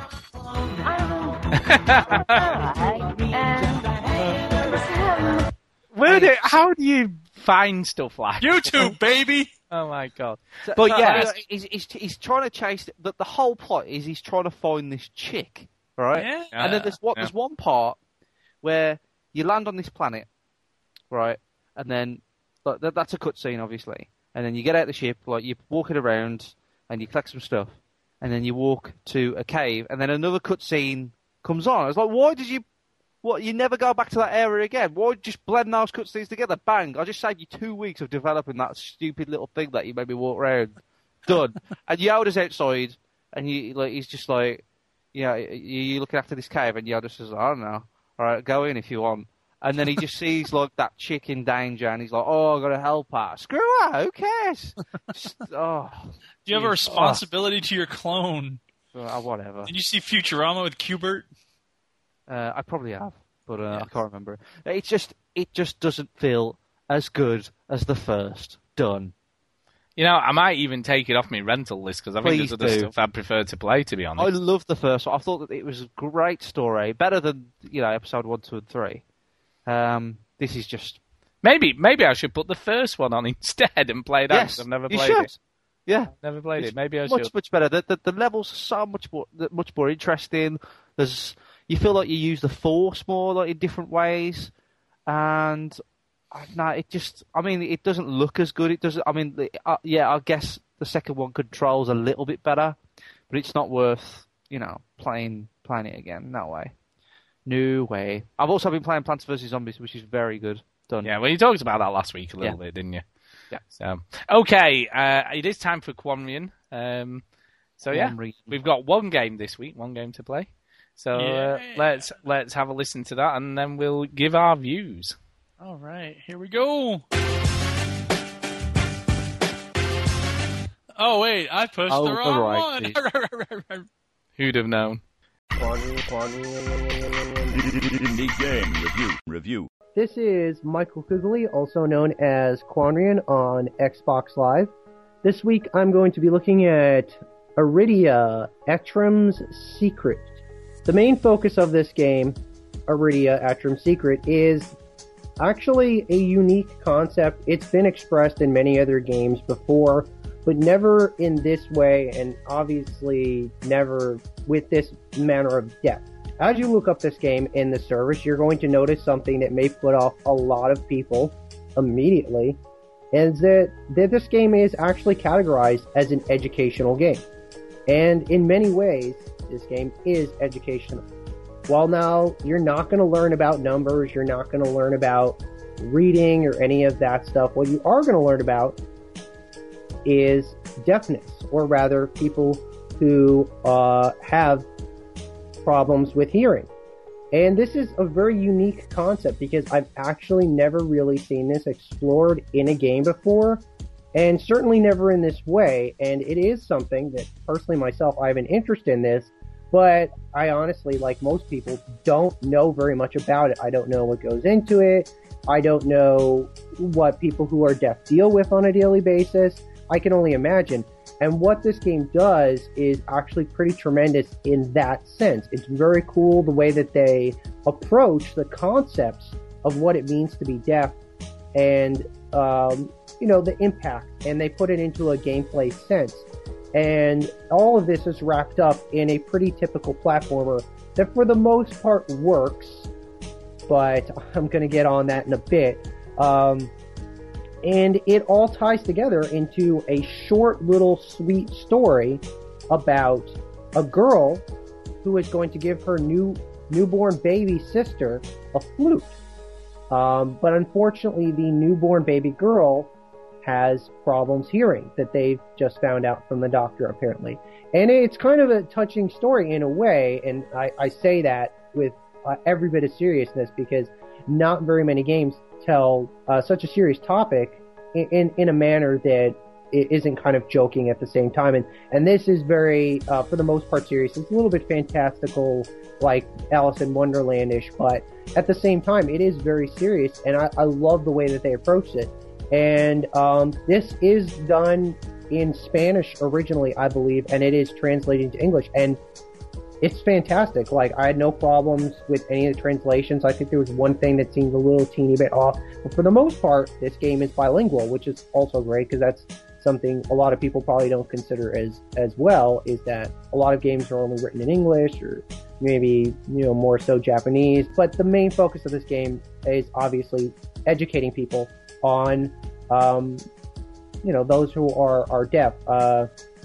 And I think that's cool. And I think that the way that they've approached it is very neat. I actually absolutely advocate this game for people to buy it if for no other reason that it's really cool that they've done this. I wholeheartedly support what they're doing, and it's not the best game in the world, but it is very cool what they've done with it. Almost in the sense of Limbo, there's really nothing else out there like this that does what it does. In some ways it does, but the way that they approach the concept is very cool. And I can actually see someone taking what this game has done with sound and deafness and taking it to another level. So I think they've taken the first proper step, and they've tied in education into it in the process. And I think that's really cool and really something that people should really look into. And it's something I love to see in the indie game service. I don't need to see a bunch of arcadey, quick flick, iPhone type games. I actually like to see stuff like this. It isn't about shooting people in the face. This isn't about zombies. This is about a very serious topic. Now, on the other hand, the gameplay mechanics in this are rough. The engine itself has a lot of technical issues as far as frame rates go, and it's not as polished as it could be. But I personally overlooked that. I bought it right away, and I absolutely think people should check this out and see what they think. And even if you don't buy it, I think it'll at least give you a slightly deeper perspective on people who are, they live with deafness in their lives, and they have to deal with this. And, they can't just shut it off like a console. It's something they have to deal with on a daily basis. And I think it's cool that people can learn about this in a format that's a game, and it really shows that games can be useful in a non-entertainment platform. So, there we go. Iradia, Atrium's Secret. I think that's how it's pronounced, Iradia. Iredia, if people want to find it. Yeah, Iradia. Yes. So, what did we think then? I thought that it was a good concept. I mean, it was clearly partially funded by health institutes, I guess, in Spain or Mexico or something. It's from Spain. It's a Spanish game. Yeah, and, it has these logos and stuff from these government agencies, I assume, or maybe some sort of health consortium or whatever it is. So I think that the idea is really good, and it's a great concept of combining knowledge for, how hearing works and, getting in there and interacting with it, and a game which kids would be into. The problem I saw with it, and I know that I'm not the target audience, so I didn't think it was all that great. The platforming is actually pretty decent, I thought, especially because in a lot of platforming games, if you're jumping over a pit, for instance, and you don't hit the exact spot where you need to be on in order to make it across the pit, you'll slide into the pit and then that's it. But this one, there's a lot of grip on the girl's shoes, so if you, ended up sort of on the corner or whatever, she would climb up over the edge of the pit, which I thought was really nice. It's a general platformer, and there's nothing too dangerous about it. It's mostly about teaching kids how to do stuff. But the game, the demo, is it's just some jumping over little chasms and stuff. And just little notes about how hearing works. But it's text. And I think they missed a real opportunity, and maybe this is in the rest of the game, but they should have included some of this in the demo, of actually interacting with the cochlea or the inner ear or some part of the hearing apparatus in a way that really let the kids be hands-on with that sort of stuff, so that they're getting more of an actual... That's the thing that video games can do. There is a little bit of that. There is a little bit of that. I mean, you jump in the ear, and when you rustle the bushes, it rustles the water, so it's sort of saying that's how vibration But that's works. just a demonstration of what's being described in the text. It should be the other way around, that the main part of the game is moving around and, you have to set this bird free or something. So you rustle this, and then it causes that to move, and then the bird's free. You know what I mean? I think it would be better. And here's the reason why. The kids would probably have a good time with it, I think, even as it is now. But the problem is that who's the game for? If it's giving the information that it's giving seems like it's kind of at a somewhat higher level. It seems like the kid would need to be like 10 to 12 in order to really understand the stuff that's in those text messages. But the gameplay is. It seems like it's going to be more advanced. The kids that age are going to want something where it's more involving, and it's not just reading text. I think younger kids would be willing to just go from one little text thing to the next, but the text is written for somebody who's a little older, and I think that means that it's going to be harder for them to appeal to kids like that in terms of getting them to read those little text messages and stuff. So overall, I think it's a good concept. I'm sure that it'll be really cool. Some parents who have deaf kids, I think, will really be happy to find this, and it'll be a way to help kids understand how hearing works. But I just think that the structure of the game could have used some work. Yeah, no, I sort of agree. I think it would be interesting to get Millie to play it and see what she thinks of it. Whether she can be bothered to read the little text boxes as she goes along. What she thinks about it. So I might do that just to sort of see what she thinks about it. I mean, but obviously, Chinny, your mum's deaf, so obviously this might have a little bit more. Or you may have a little bit more to say about this. I mean, if you were little Chinny and you sort of played this game, would it have helped you to understand your mum's condition more, that she was deaf, and how all that happened and worked? It's hard for me to kind of talk about that because I'm so used to being around deaf people. Like, I've got 2 uncles that are deaf as well. So for me, your mom's side? Yeah. So like my nan had 6 kids, and the 3 of those were deaf, and 3 of those were hearing. But yeah, so it's difficult for me to say, would I understand, because I'm so used to it. Like from an early age, I'm super used to my mum being deaf. In fact, I couldn't imagine having a mum that could hear. So it's just very weird. I remember Jimmy and Madeline, my niece and nephew, they are used to it now, but they wasn't. They was getting used to it, and Madeline would say, Nan. And I would tell Madeline saying, look, you really gotta kind of you gotta tap her on the shoulder if you want Nan's attention because she can't hear you. And then I remember Jimmy, bless him, was really worried one day that Nan couldn't hear. All right, and he said to me, like, why can't Nan hear? And I said, because she was born like, but she can't hear anything. I went, no, and he was really upset about it. It really got to him. So I think that the kind of the idea of the game, the theme of the game is cool, but I think it could have done like a more contextual job about it. Like Duke was saying, just maybe just do away with the text and just involve make it more of a game, like some puzzles that involve the process of hearing or anything, or make it. I like the idea that like this father and daughter have to kind of get used to the fact that they have somebody in their family that's deaf, and this idea of getting used to somebody that's deaf is something that I think that people should learn in general. I kind of don't like the idea that we have to learn French and German at school, and I totally think people should be learning sign language over those languages. And even for me, I come across my university has a huge deaf sector. There's a course for signing and stuff, so there's a lot of deaf people around. And even when I meet a deaf person that's not my mom or two of my uncles, it's still quite jarring for me, right? But I'll get super it's quite easy for me to talk to them, and I make an effort to talk to them because it's difficult for them to make friends when not many people can sign. But for someone who's not used to talking to deaf people, it's super, it's jarring and scary, and they talk really fast with their hands, and it's strange. I don't know if any of you two have come across deaf people and gone, "Whoa, this is difficult, this is awkward," or I don't know. What's your experiences with that? Not so much. Not people that were born deaf, but I've worked in a few like residential homes where obviously people have ended up deaf with age more so than both. So it's slightly different because they've never really learned sign language or anything like that. But I think that there's a huge opportunity to kind of get people used to deaf people.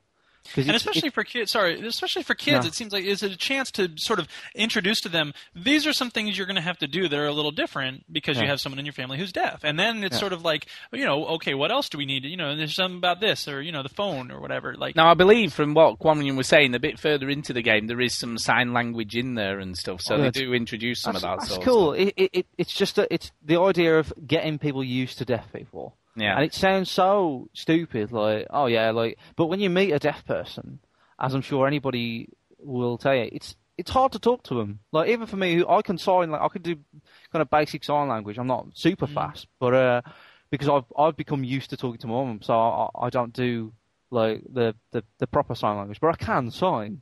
The sign for laundry and when's the tea. And... I know the sign for give me some money and get me beer when you go to the supermarket. You just hold up the Oh, actually, he doesn't do beer, does he? No, so when I meet a deaf person, I have to put myself in those situations so I can. But yeah, every deaf person I meet, I just ask them for money for some reason because that's all I know. No, but it's just the idea of getting people used to deaf people, and just for little Jimmy, who was really scared that his nan couldn't hear. That's a horrible thought, So, and even for when I bring friends around, or I introduce friends to my mom. I remember I was in town and I saw my mom, and we bumped into my mom with my friend, and my friend didn't really know what to say, and he was a bit like, "Oh, did she understand me? Did I say?" I said, "What you should have done? He's danced around like a monkey." That's it. And then, she read lips? Oh, yeah, she can read lips, yeah, but So it's just a matter of enunciating and stuff. It depends on who's talking. So it's just that someone with a Geordie accent, she can't. No, I can't follow that. I don't know. It's the things.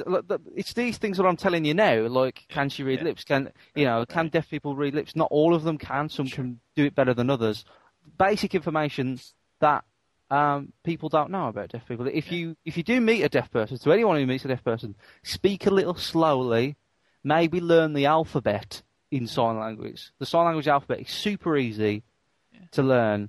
Learn that, and you could probably get by, Just say everything in the alphabet and speak slowly. And that this game could do that. It could introduce all these little tiny things that deaf people have to deal with, or would make meeting a deaf person easier, make that conversation easier. And then kids could play it and understand and know that it's fine. And I think it's just kind of like a missed opportunity, but at least a step in the right direction. Because I don't think people want to read. Like Duke was saying, there's too many messages in this game, stopping them reading and stuff. And I know it's also got to cater for deaf people as well as, for people who can hear. But I feel like they could make more of a game out of it. Yeah, I mean, I sort of agree. I think the art style of it's really nice. I think they've done a really good job of making scenery, like soil and rocks and stuff like parts of the human body. And I think that's really cool that they did that. Is there a bear sleeping in one of the caves? I have no idea. What the hell was that? I don't know, but you couldn't get to it either, could you? It was inaccessible. Sleeping. Yeah. But apart from all the topic of deaf people or whatever, the demo is way too short. I didn't make my mind up about the game. I was like, I almost bought it. I must admit, I'd nearly sort of pushed the buy button because I thought it's only 80 points. Because I would have liked to have seen what came next. What would happen next. I feel like you would only buy this game from the demo just to see if you like it or not. Yeah. Because it doesn't give you enough. But I do think that this kind of idea should be put through as a game, not just for the topic of deaf people, but other things. There's all sorts of things like a game about that educates people doesn't have to be boring. They can. Yeah, it seems like it was made by health professionals, and they were like, okay, these are the messages we want to make sure we hit. This, and this, and then they sort of put it together, and then they added some platforming. They had a video game company that they went to and were like, here, make a game that has this stuff in it. And they shouldn't be scared of making it more of a game, and I think they are. And I was like, no, people can play games and still learn. To a certain extent, what's the point of releasing it on the 360 if it isn't a game? Because, they should. I agree, they should have made it more of a game. But then we don't really know what comes next, so it's a bit. Oh no, but we're not developers, are we? Yeah, but no. I think people should really think seriously about that, and that's this is going to touch on the subject that we're going to talk about later, but that's how I think we should. We've got a lot of tools at our disposal, not we personally, but the game developers have so much stuff, so much potential. I think to really educate people. All right, and I mean, in a way, they do. I kind of know a lot through games. How to strip an AK-47. Exactly. I actually learned a little bit about how brakes work in a car because of Gran Turismo 3. Because they had this thing in the little booklet in the instructions that was written by a professional race car driver, and he explained how. And I probably would have figured this out at some point, but he was explaining how you can use tire to road contact for either turning or braking, but not both. So if you're turning while you're braking, you're going to have less effectiveness in terms of braking than you are if you brake while you're going straight. Which makes a lot of sense, but I had never really thought of that. So, I mean, it is possible, man. Just not even things like that. I'm talking about how games tell you a story. I mean, we play Red Dead Redemption, we talk about the story, and we learn things in the game that are not, educational, but you still learn things. You learn people's names, you learn about what kind of things was going on at the time, you're learning how to do things in the game, how the game system is set up, and all sorts of things. You do learn. Every game you play, you learn. It takes skill to play a game. You learn. I play Star Wars. Unfortunately, I have to learn how to play the game. Yeah. And there's that learning process that we haven't blended in with the learning that we do at schools and education. So that's why there's a missed opportunity, I think. There. And that's why now that you've played The Force Unleashed 2, you now have the ability to tell people to jump off the side of buildings because you've learned.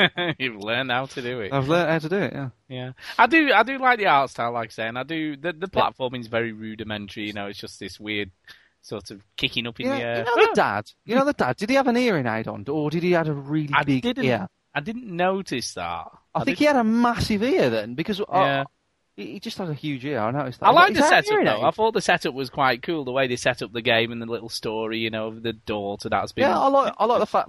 I was like, you're giving a flute to your new baby sister. No, but she said she's going to be I know. It seemed a bit arbitrary though. And it is Spanish. Flute, it is Spanish, isn't it? And then when she they give flutes for everything. That's the national gift of Spain. That's the thing. She shouldn't have said at the start. She shouldn't have said, "I'm going to give this." To my little sister, she should have said, "I can't wait to play." She should have been practicing, and then I can't wait to play this for my little sister when she's born, and this could be the first thing that she hears. That would have been better. Bang, hire me. Yeah.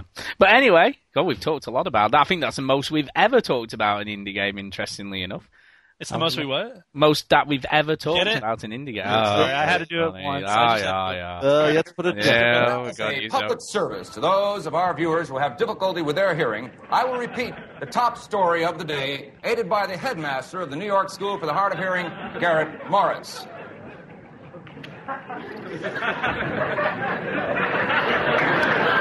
Our top story tonight. All right, I'm done. There you go. That's what they should have done in the game. It would have been much better. So just shouted everything. Shouted everything. So there you go. Yeah, that was pretty good choice. I always thought, when you see those little deaf interpreters in the bottom corner, right? It's a good job they're small, isn't it? Yeah. Yeah, because they won't get the job if they're just normal sized people. Yeah, that's fun. Anyway, so that. Just to reiterate what that's called, because people have probably forgotten now. It's called Iridia. Atrium's Secrets. So if you want to learn Iridia, Iredia. So if you look that up, you'll come across it somewhere on the indie games. Makes a change from talking about, it looks like he made it in 5 minutes. Yeah, it does, and I think it's interesting, like you say, and maybe we should see more of this stuff. Before we do move on, okay, I have got something, because obviously by the time this show comes out, Call of Duty Black Ops will be out. I don't care. I know, you don't care. Tenzi doesn't care, but he'll be playing it by Friday, guarantee it. Yeah, I don't care. Oh, Friday, I'm playing it now. I'm not saying I won't be playing it. I'm just saying if I do play it, I wouldn't care either way if I was or wasn't. Yeah, okay, then we'll see. But anyway, we've not really talked about it at all, right? And I'm not really going to talk about it now. But not really. But Guitar Hero Rocket put up a little thread in the forums. He did the perks. Happy birthday to him, by the way. Yeah, happy birthday. We did that last week. Right.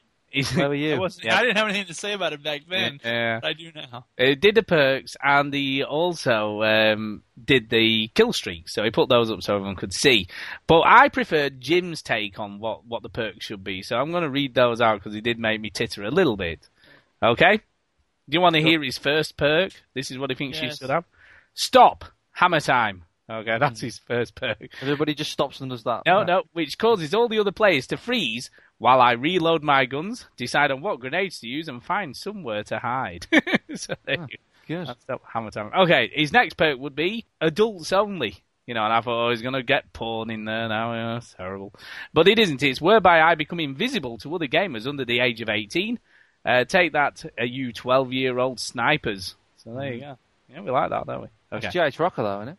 No, this is by Jim. No, but that would be GH Rocker. It's 14. I was 14 now, yeah. Anyway, Have Mercy. Gives me instant access to all the top weapons and kill streaks that I will never be able to unlock in the normal game. So there you go. Next one. Sorry, what was the first one again? Stop. Hammer time. All right. Yeah, his next one is At My Age, which forces all other players to have slower reaction times and wear bright red shirts so I know where to shoot. That's nice. And then his final perk, and this is very surface lizard orientated, is called Custard Creams.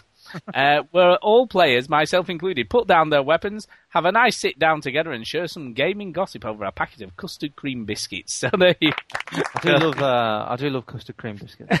So there you go. And lovely. I actually prefer his perks to the real ones. So of course you would. Of course I would, because I'm old and stuff.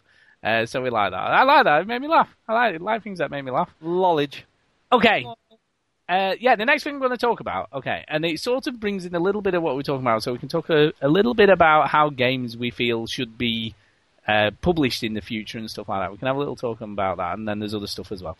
But at computerandvideogames.com, they did a feature on the PlayStation 4 and what we want to see, so they decided to do if the PlayStation 4 came out, what would we want in it? How would I ain't talking about that Wii. I'm talking about the PlayStation Quadruple. Yeah, it doesn't have the same ring to it. Oh, man, that's the thing I meant to do in the indie game thing. Dang it. We ain't doing Anatomy. I'm trying to play some games.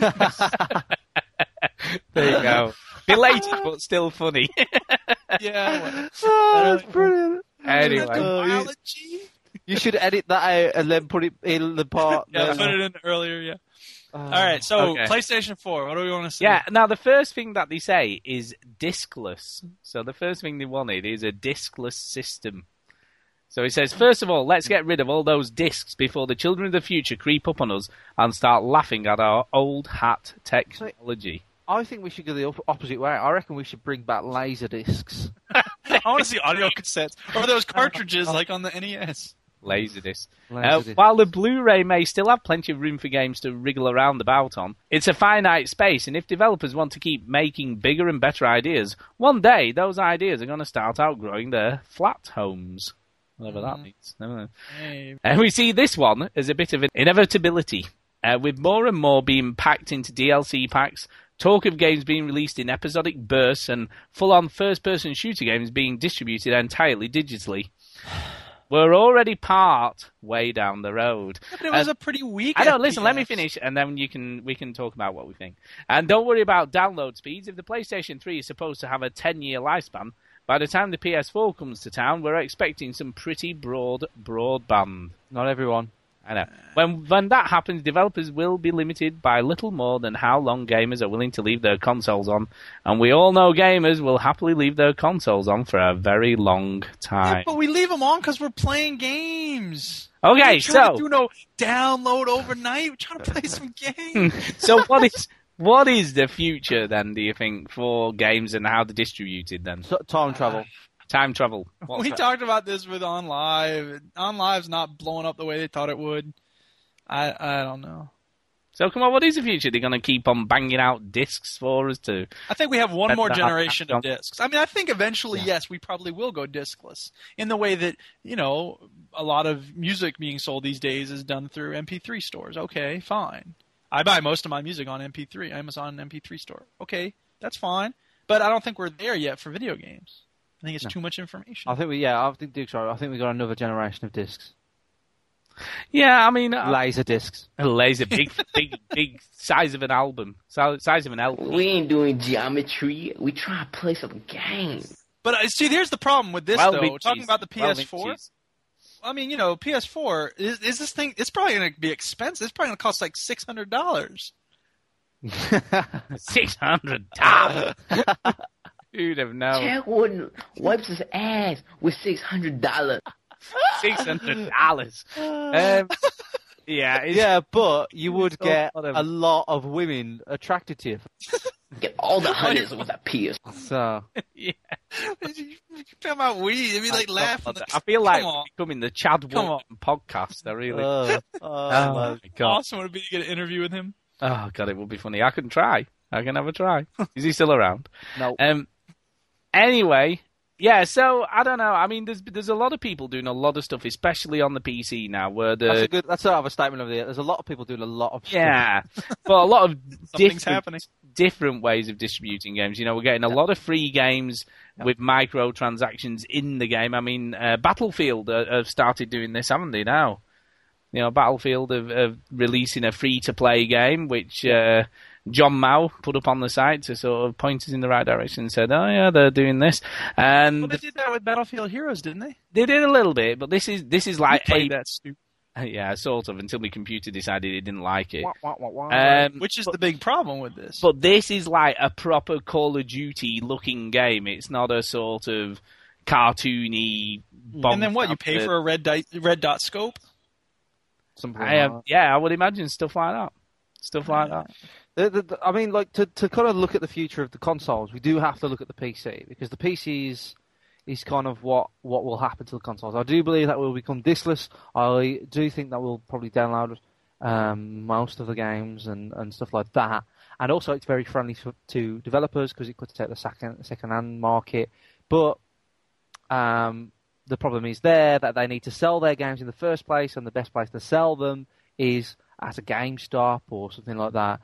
So they can't do it too quickly. They can't just go, right, next generation, bang, stop. We're just going to do it digitally. They have to do it. It's a slow progress, and I do think it'll still take a while. Plus, this article says, oh, yeah, we'll have some pretty broad broadband. Not really. I don't believe that in 5 years' time that people will have amazing. It'll be better. Don't get me wrong, but everybody's going to have different broadband. Some people will be able to have.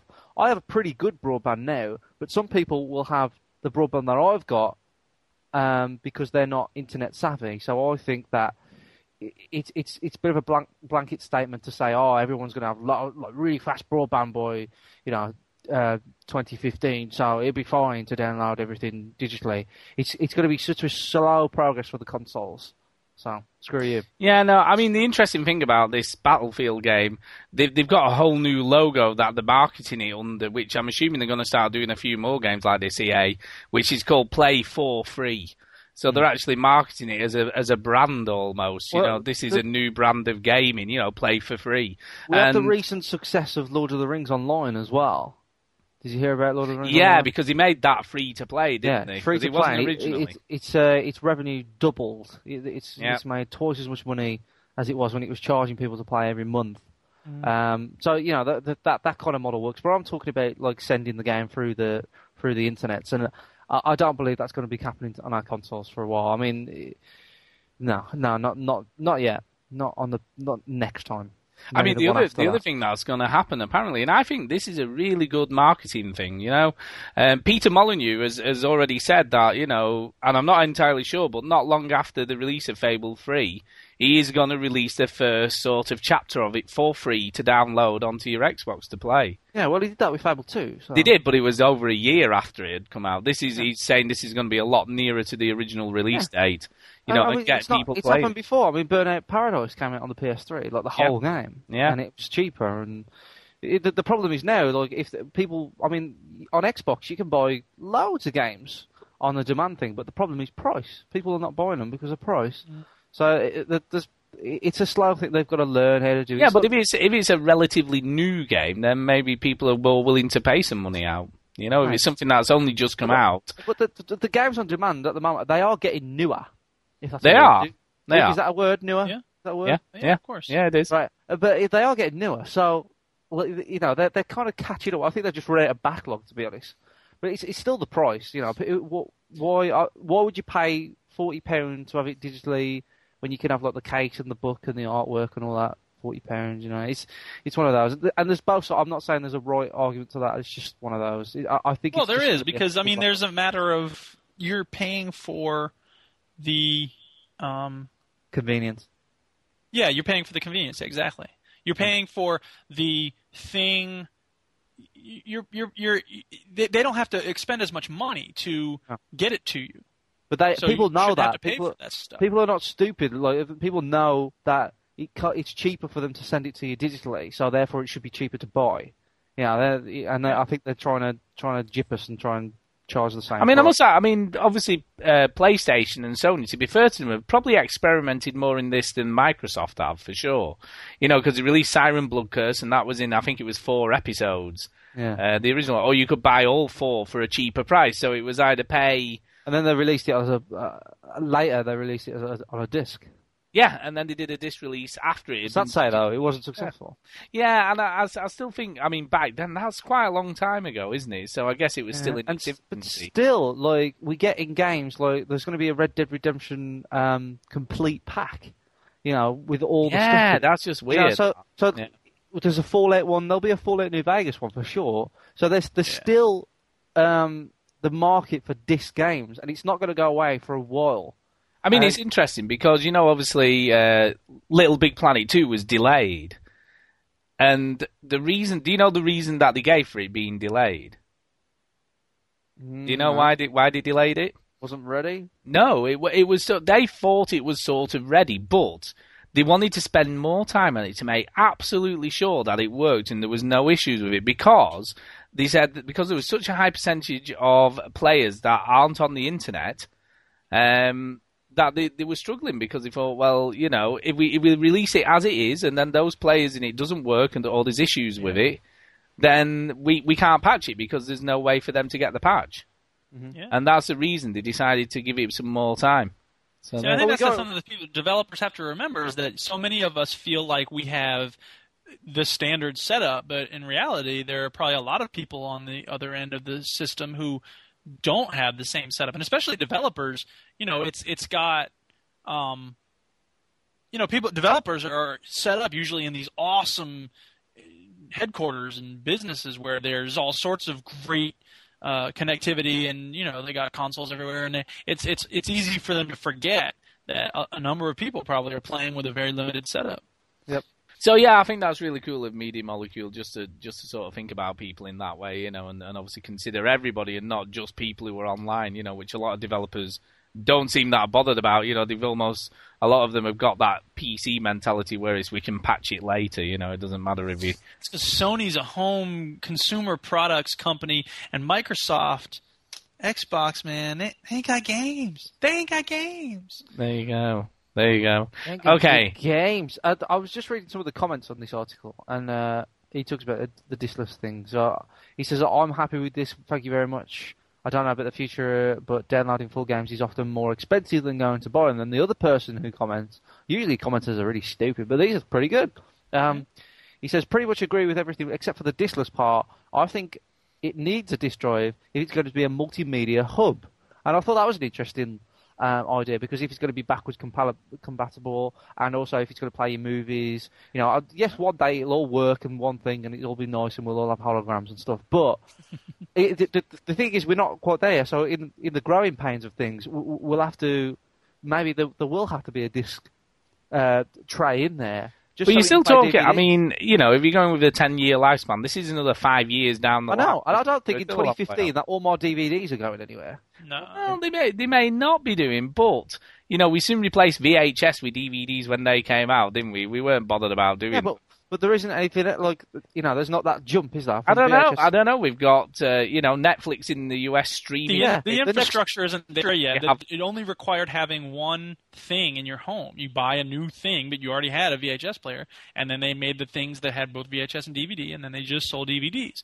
But with with digital media, it has to be an entire infrastructure where people have access to the transport. Yeah, but Netflix and LoveFilm in the next month or so are going to be streaming movies straight to your console. So why would they're not getting rid of the DVDs, which is Mike's point. No, they're not. But we're talking 5 years from now, and they're doing. Yeah, that. I don't think even in 5 years, that's too soon. I don't know. 5 years is a lot. Right, I'll see you in 5 years.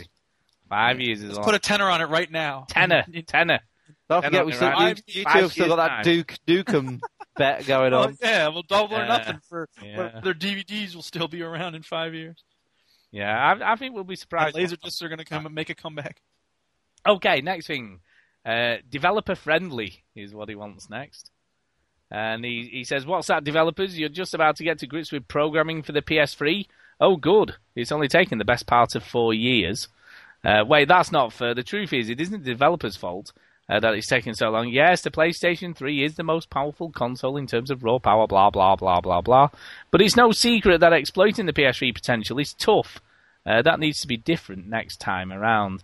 The problem was that the PS3 was developed in relative isolation before being dumped in front of developers like Pandora's Box. It was up to the studios to work out how to unlock the hidden potential. It's simple. Get a lot of developers on board early on, not just to make games for this new beast, but to throw it in their 2 pennies worth about how it should be made. They know about the PS3. They know what makes it great and what makes it a chore. We bet they've got a few ideas of their own about how it can be improved. Well, Pandora's Box wasn't really about unleashing potential. It was like disaster, wasn't it? Yeah, exactly. All the bad stuff in the world came out when she opened it. And she regretted it. Yeah, absolutely. But anyway, I guess it was just an analogy, so we can let them off that. English teacher, nerd corrections. But then, you see, to me, that's a weird thing to say, because if you just do the same old thing, then how are you going to push the technology forward at all? I don't think he's asking for the same old thing. I think he's asking for a little bit of developer input just to make sure that the architecture is designed in a way that doesn't turn developers off.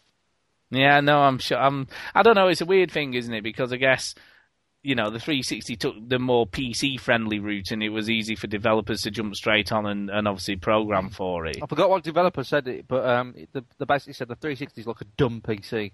It's that easy to program for. Yeah. And I guess the PS3, they were trying to push the boundaries, and they had this super-duper chip thing that could do all this stuff at the same time, and it's true, because it took about 2-3 years for developers to get their head around it before they started churning out some good games. Yeah, but it was like that with the PS2 before, and I guess back then, though, it didn't matter because there was no real competition anywhere else, so they could just sort of take the time and get used to it. Their biggest competition was the PS1. Yeah. So it didn't matter as much, but this time around, I guess it did. So I guess we'll just have to wait and see what happens, but I don't know, I guess... It's kind of true about all of these. Yeah, if they're going to push the boundaries forward, maybe it won't be easy to develop on again because it's going to be something new technology or something different. But I don't know. I really don't think that Sony listens to developers, though. I don't think they do. They just do what they want. Next, the PlayStation Trio, whatever this is. Okay, here we go. Sony's already confirmed plans to enter the mobile market, and if developer utterances are anything to go by, the PSP2 is fully formed and waddling around. Oh, boy. Yeah, that means that pretty soon we're going to have 3 PlayStation products, a phone, a handheld, and a beefy console. All PSTriple. Yeah. All performing slightly different functions. That doesn't mean that the trio shouldn't ignore each other, though combined they can be a much more interesting package. We're not just talking about the PSP2 acting as a rear-view mirror either. We want trophies synced across PS4, PS Phone, and PSP2. For goodness sakes, only trophies for the PSP. And games saved automatically to handheld devices when in Wi-Fi range. Oh, and how about this for a cheeky punt? Let's get cross-game chat going, and if friends are online and logged into PSN, we want to be able to talk to them with our PlayStation. Why would you want to talk to someone on your PlayStation? Yeah, really, that's really dumb. Why would you want to do that? If you're not playing a game with them or sort of, playing games at the time, it's just weird. In fact, in a perfect and already existing solution would be Sony to snare the services of Skype. I mean, there were rumours about that quite a while ago that they were going to have Skype built in. And build it into the PS4 XMB so that it's running all the time, regardless of what the player is doing. Whack it on the PSP phone as well, and bingo. Well, it's already on the PSP Skype anyway. It works with it. But... to be honest, the Sony phone doesn't make sense to me.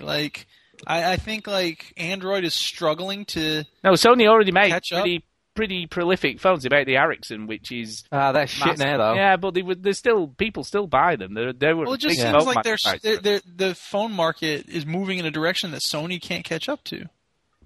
I don't know, maybe not. I mean, I guess they said in the that UK, about Sony Ericsson was the phone to have. Not now. No, because it was a good music player as well. So it was like people used to buy it because it was like That's what I'm saying, though. Like it's become a phone is obviously much more now, and Apple changed the game. And it seems like unless Sony can come up with some way to do that, which I don't know how they would, I don't see why they would bother. It's not like the PSP. I mean, I've never played a PSP, so correct me if I'm wrong, but it feels like the PSP was sort of trying to do some of the stuff the DS was doing, but then it was very pricey, and it was all about the high-def screen, and that wasn't what people were interested in. No, it definitely was. I mean, what's interesting, I was in Curry's on Saturday. I was in Curry's, and we were looking around, and they had all the sort of MP3 players lined up, and obviously at one end it was like, you know, the iPhone and the iPod Touch, and then the new Nano, and the little sort of Shuffle, and all that sort of stuff. And then, as you sort of walked along, there was the Sony stuff, and it just looked so antiquated almost. It was just looked like really old and clunky. And, you know, I looked at the Sony stuff and thought, I have no idea why someone would buy that now. You know, when you I'll tell you what bugs me about my iPod. I mean, and this had nothing to do with games, but since we're talking about it, Apple, I think, has gone too far in the minimalist direction. And I know everyone's following them, so it's not like I can get an alternative somewhere. Why is there no fast forward button on my iPod? For God's sake, if I want to fast forward a song or, you know, if I'm listening to a podcast or something, half of the time I accidentally forward to the next track. Yeah, it's hard to use the slider. Stupid. Give me a freaking button. We want to have just a wheel. And then you use the wheel in different ways with gestures. I mean, the next point, Media Master. So he wants sort of more videos, music videos. We were happy with a solid games machine, but because Sony wants to take on as big a market as possible, we've gotten so much more, and we like it. Yeah, it's not very good grammar, that I have to say. It's really not good writing in general. That really isn't good grammar. Anyway, so what he's basically saying, we've got so much more now, and we want more of it. Is that a problem with? I don't think it is. I think there's tons of stuff on the PS3, even as it stands now. You know, no, but it's not about like. This isn't an article about how terrible the PS3 is. This is what they want from the fourth, so they want more of the third. What more else could you add to the media as it is? I mean, we have a time travel already. Time travel. You know, I'm pretty sure I'm going to go out on a limb here, but if the PS4 has time travel, it will be the best console out of all of its competitors. And he says, I do believe that. What the heck is a gigawatt? And he sort of cites as a problem the PS3 YouTube interface is just ugly. Well, I don't know. Does that really matter that much? I don't know. Well, if it worked, I don't think anybody would care, but it doesn't really work. That's a bit of a grassroots thing, because I think it does quite a lot as it is. But the final thing... it's a fair point that, okay, so video game consoles are probably going to expand themselves to become more like having a web portal in your living room. That's fine, but... They should just say that. But he sort of does that. I mean, he already sort of does. Yeah, sort of, but I mean, they need to really do it right. You know, the browser could be better, but... The browser could be better, and, you know, anyway. a lot of sites that have video, you can't watch them on the PSTriple. No. But that's usually because of sort of rights and stuff like that. It's nothing to do with, copywriting, but nothing to do with the... Yeah, but that's nothing to do with the machine. It could do it if they allowed it, so that's not really... They should allow it. Anyway. And the final thing he wants is more juice. He wants more power. You know, he's saying that next to the PC, the PS3 and obviously the 360 as well are way behind what PCs are doing now. Well, the high-end PCs. But I mean, I'm not being funny. Okay, you look at stuff like Uncharted 2, and what have you, and obviously the screens we've seen for The Last Guardian. How much better do you want your game to look? I don't really know how much. I don't know how much better they can start to look, really. In all honesty, what else do you want? What else do you want your game to? I mean, Chinny, what else could you? How could you improve on Uncharted 2 visually? What else would you add to it to make it even better than it was? Time travel. Time travel. You're going to say that. Do you know if I played Uncharted 2 and then I went, I'm in 1955! Oh my God! Hey, Tara, let's go out to eat. Ah, we're getting attacked for being an interracial couple! Ah! You know, I really don't know how much you could really add to it. But... Oh, imagine. In all honesty, I don't know how much more. I mean, the only things that could improve was sort of when you get frame rate issues and stuff like that. You know, when you've got a lot of stuff on the screen at the same. You know what the problem with that is, though, is that if the power increased and the style of games and the type of things they're putting in the games stay the same, then yes, we would see a decrease in that sort of thing. But that's not the way it works. What happens is there's more power available, so game developers say, oh, we can cram more stuff in. And as a result, like in Fallout New Vegas, there's just as much, if not more, glitching and dropping in and pop in and stuff as there was in Fallout 3 because they're saying we're going to add more stuff in, and they're not mindful of the balance of stuff to processing power ratio so much as they are, oh, there's more ability for processing power, so we'll put in more stuff. You see, I just don't. They cram the room as full. I think what we'll actually see happen is some or a vast majority of games becoming more dumbed down, which is what we've seen. You know, when Modern Warfare 2 came out, it was much more dumbed down than the original Modern Warfare, and the actual single player definitely was more dumbed down than the original. You didn't play it. How do you know? Look, I know enough about it. How was it? Anyway, listen. Stand back, Duke. Stand back. How was it dumbed down? Go. Because the plot was more contrived. It was all about sort of controversy, and it was only about 6 hours long, from what I can gather. That's not dumbing it down. Because it's dumbing it down. It was almost like a secondary thing to the multiplayer. Dumbing it down is right trigger. So, okay, let me ask you: Did you think the game and the story was better in Modern Warfare than Modern Warfare 2? But I don't think that has. No, I'm asking you a question. Just answer yes or no. I have to answer quickly because you'll just cut in. Right? Yes or no? I don't think it's as better as Call of Duty 4, but. All right, dumbing down would be turning Call of Duty into an on-rail shooter, not just making the story. To a certain extent. But the point I was going to get to was that developers want to make money, and the way they make money is by turning games around as quickly as possible and meeting deadlines and getting them out into the field. And if they're going to add more stuff in and take more time to develop it, they're not going to do it because, you know, you'll get games like Gran Turismo 5 which take forever to go out where they're not bothered about, you know, they do want to make money, but to them it's like a labour of love.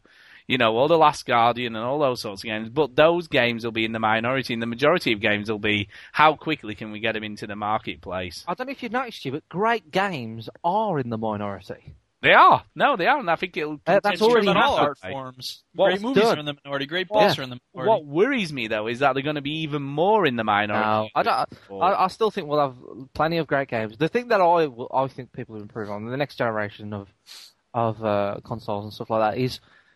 things like that we just take for granted, like loading screens. Let's get rid of those. Yeah. Let's get rid of loading. Like, Absolutely. Who cares about loading? We didn't have loading on the Super Nintendo. Like, let's go back there. And, like, draw distance. Streaming things in. Going from an open world into a building. There's only 2 games that I know that can do it. That's GTA and Red Dead Redemption. Going from a massive open world into a building on a console is very rarely done. Let's do little things like that. Things that you won't even notice until someone goes, hey, did you notice that game's got no loading screens? Oh, yeah, it doesn't. Brilliant. Because that really does. We've gone forward in time. It does enhance it. I mean, like, when we saw the demo of Witcher 2, we were really impressed when he walked outside and it was like, wow. Because that was a huge building it was in. It wasn't just like a little room. It was a massive level. It was its own level. And it just, like, what takes you out of a game more than a loading screen? And then a little tip in the loading screen saying, hey, if you want to shoot, press the right trigger. Yeah. It's one of that. Another thing, but this has got nothing to do with the next generation. It's just something that really bothered me. What takes you out of a game more than an achievement that's very, like, comedic? You know, like on a touching scene. Right. Enslaved. Happened and enslaved. And something quite... you know, sad happens, and it's like, hey! It says, testicles in your mouth. Something like that, yeah. And it's like, oh, thanks. You know what I mean? It's like, it is. You're watching a film, a really sad film, you know, you just watch Shawshank Redemption or something, and somebody walks in and goes, hey! A guy walks into a bar, and you're like, oh, you know? I just fell on my bottom into some butterscotch. Done. See, it's one of that. I think they've got to be more careful about where they put those achievements, or what they call them at least. You know, put them in the loading screen, that's fine. But when we don't have loading screens, where are you going to put them then? Well, I mean, it's interesting because that's exactly what Heavy Rain did, wasn't it? All the achievements only popped up when you were in the loading screens between. It was at least they didn't make, you know, when you shot somebody or something, it was like boom, headshot. You know what I mean? Like, you know, at least they didn't do that. No. Here's my question: the joke they say in Enslaved for the achievement is ridiculous. It's like, wow, like thanks for that. You know, his body's not even cold, and you just made fun of him. To talk about the next generation of the PlayStation or whatever system it is, you know, there's some, I suppose, prototype images in this CVG article. No, the only picture they've got is the original PlayStation 3 with the original big banana controller. Well, the thing that I'm worried about is that it's silver, and I don't know about you. No, that's just the original PlayStation. I mean, the PlayStation 3, that thing is black. It's nice. It's not going to look like that. Slick like my hair. You've been watching that video so much. Yeah, you've got to stop that. Honestly, it's becoming the Chad Warden podcast. Jesus. Come on, it's like with silver. Come on. No, but they're not going to look like that. That's just some stock photos. I haven't used that as a sound effect, and you know what that is. That's amazing. Come on. Slick. Yeah. Slick. Anyway, I think we do need to take another break. Slick. And then, when we come back, Surface Lizard's got something for us, but we've no idea what it is. No. Because we haven't actually heard it yet. We won't hear it when we come back. So no, we won't. We'll just do our acting skills. We'll just do our acting skills. Okay. But before that, we are going to play a little bit of music. Okay. Quamrian put me onto Scrapland, which was a game for the PS2 and the original Xbox, I believe. And there were a couple of tracks on there, and we played one on one of the shows. But we've got another one tonight called Time Code. So we're going to play that, and then we'll talk about some other stuff, and then wrap up the show, I guess. All right, here we go. Oh,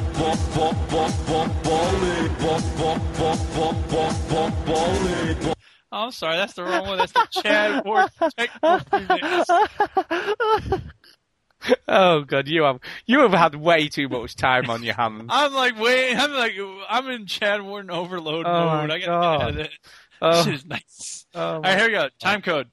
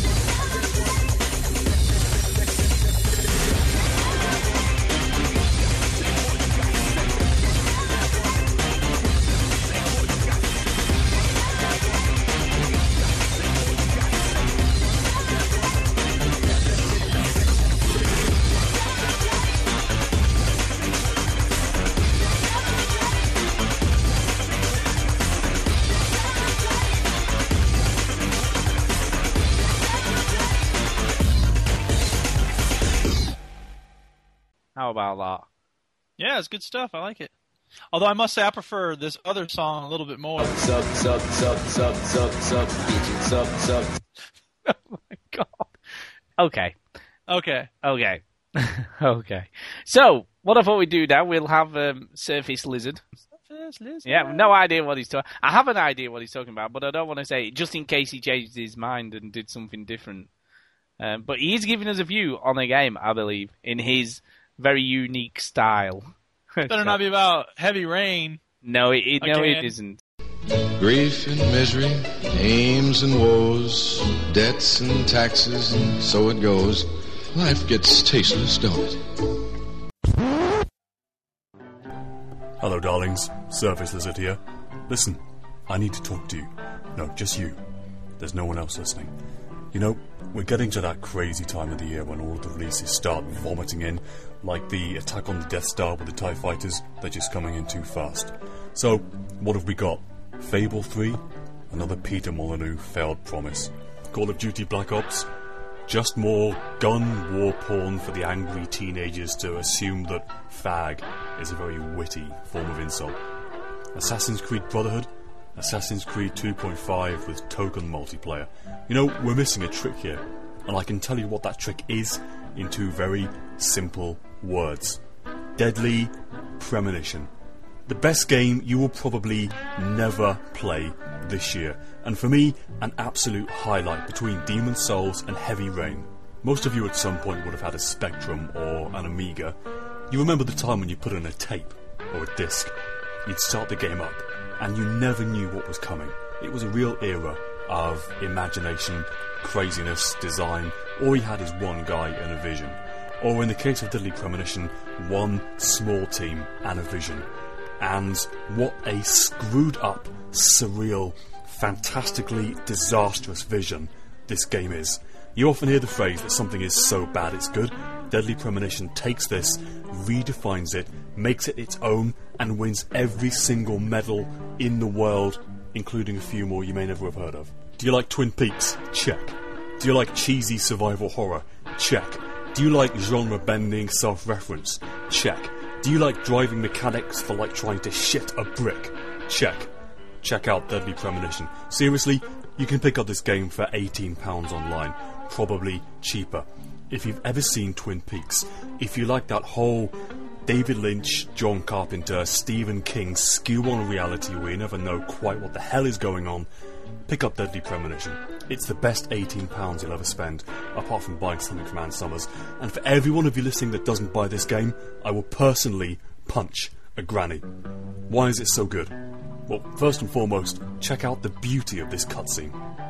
Not into local gossip? Well, when I moved here, I was still in high school, and I kept wearing the same wild clothes from my school in Seattle. I was young back then.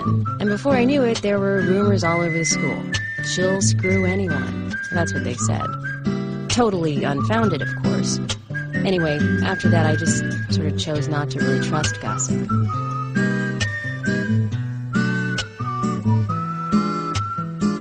I get where you're coming from. I used to dress like a hardcore punk rocker when I was in high school. And yes, it really is meant to be that, tongue-in-cheek. You play as a character who may as well be Agent Dale Cooper from Twin Peaks. In this case, Special Agent Francis York Morgan. Call him York. It's what everyone calls him. This guy is incredible. Not only has he got the most irreverent inability to react to a situation, he's also bipolar, and his whole conscience, his whole other ego, is a character called Zack. Now, Zack may or may not be the player, and for the majority of the games that I've played, you don't know either. What's more surreal is as he wanders around the village of Greenvale, no one actually stops to wonder why this guy's talking to himself by holding his hand up to his head, which just goes to show the village is just used to the most screwed up things they've ever seen. But don't think for a second this is some serious reference to games like Siren or Resident Evil 4 or even Dead Space. This is some fantastical, middle finger raised, irreverent thing that completely rips out the guts of it and shows it to itself for how ridiculous it can be, and the whole game is nothing but brilliant for it. But aside from the horrendous one-liners and some of the most ghastly, inappropriate music in a game you'll ever find out, York is an incredible character, partly because he's been scripted to be that way. A bit of an idiot, quite naive, but also very inappropriate. This is the guy who will wander around murder scenes with grieving families around, and then decide, while jazz music starts to play, to crack hilarious anecdotes about serial rapists and killers who piss in the female skulls of their victims. Glorious. Not only that, but York has its own surreal sense of the distant as well. If you remember the Black Lodge from Twin Peaks, then you'll be at peace with the dream sequences in Deadly Premonition, where York has liaisons with very sinister, surreal, whispering twins, but no midgets that speak backwards. And throughout the game you get to meet killers, cross-dresses, twins, yokels, and superbly, a gas mask wearing veteran who can only speak through his servant in rhyming couplet. So says Mr. Stewart. Now there is some combat in the game, and this is where things start to fall down ever so slightly. Partly because the control mechanics are an absolute joke.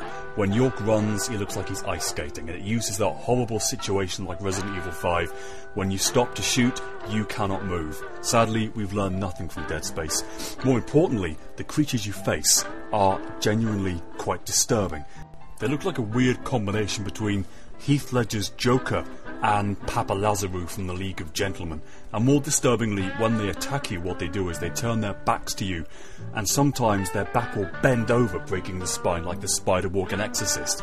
And the sight of them lumbering towards you, sometimes phasing in and reappearing 10 feet nearer to you, is quite disturbing. And also they make this horrible, distant moaning noise when you shoot them. Oh, don't want to die.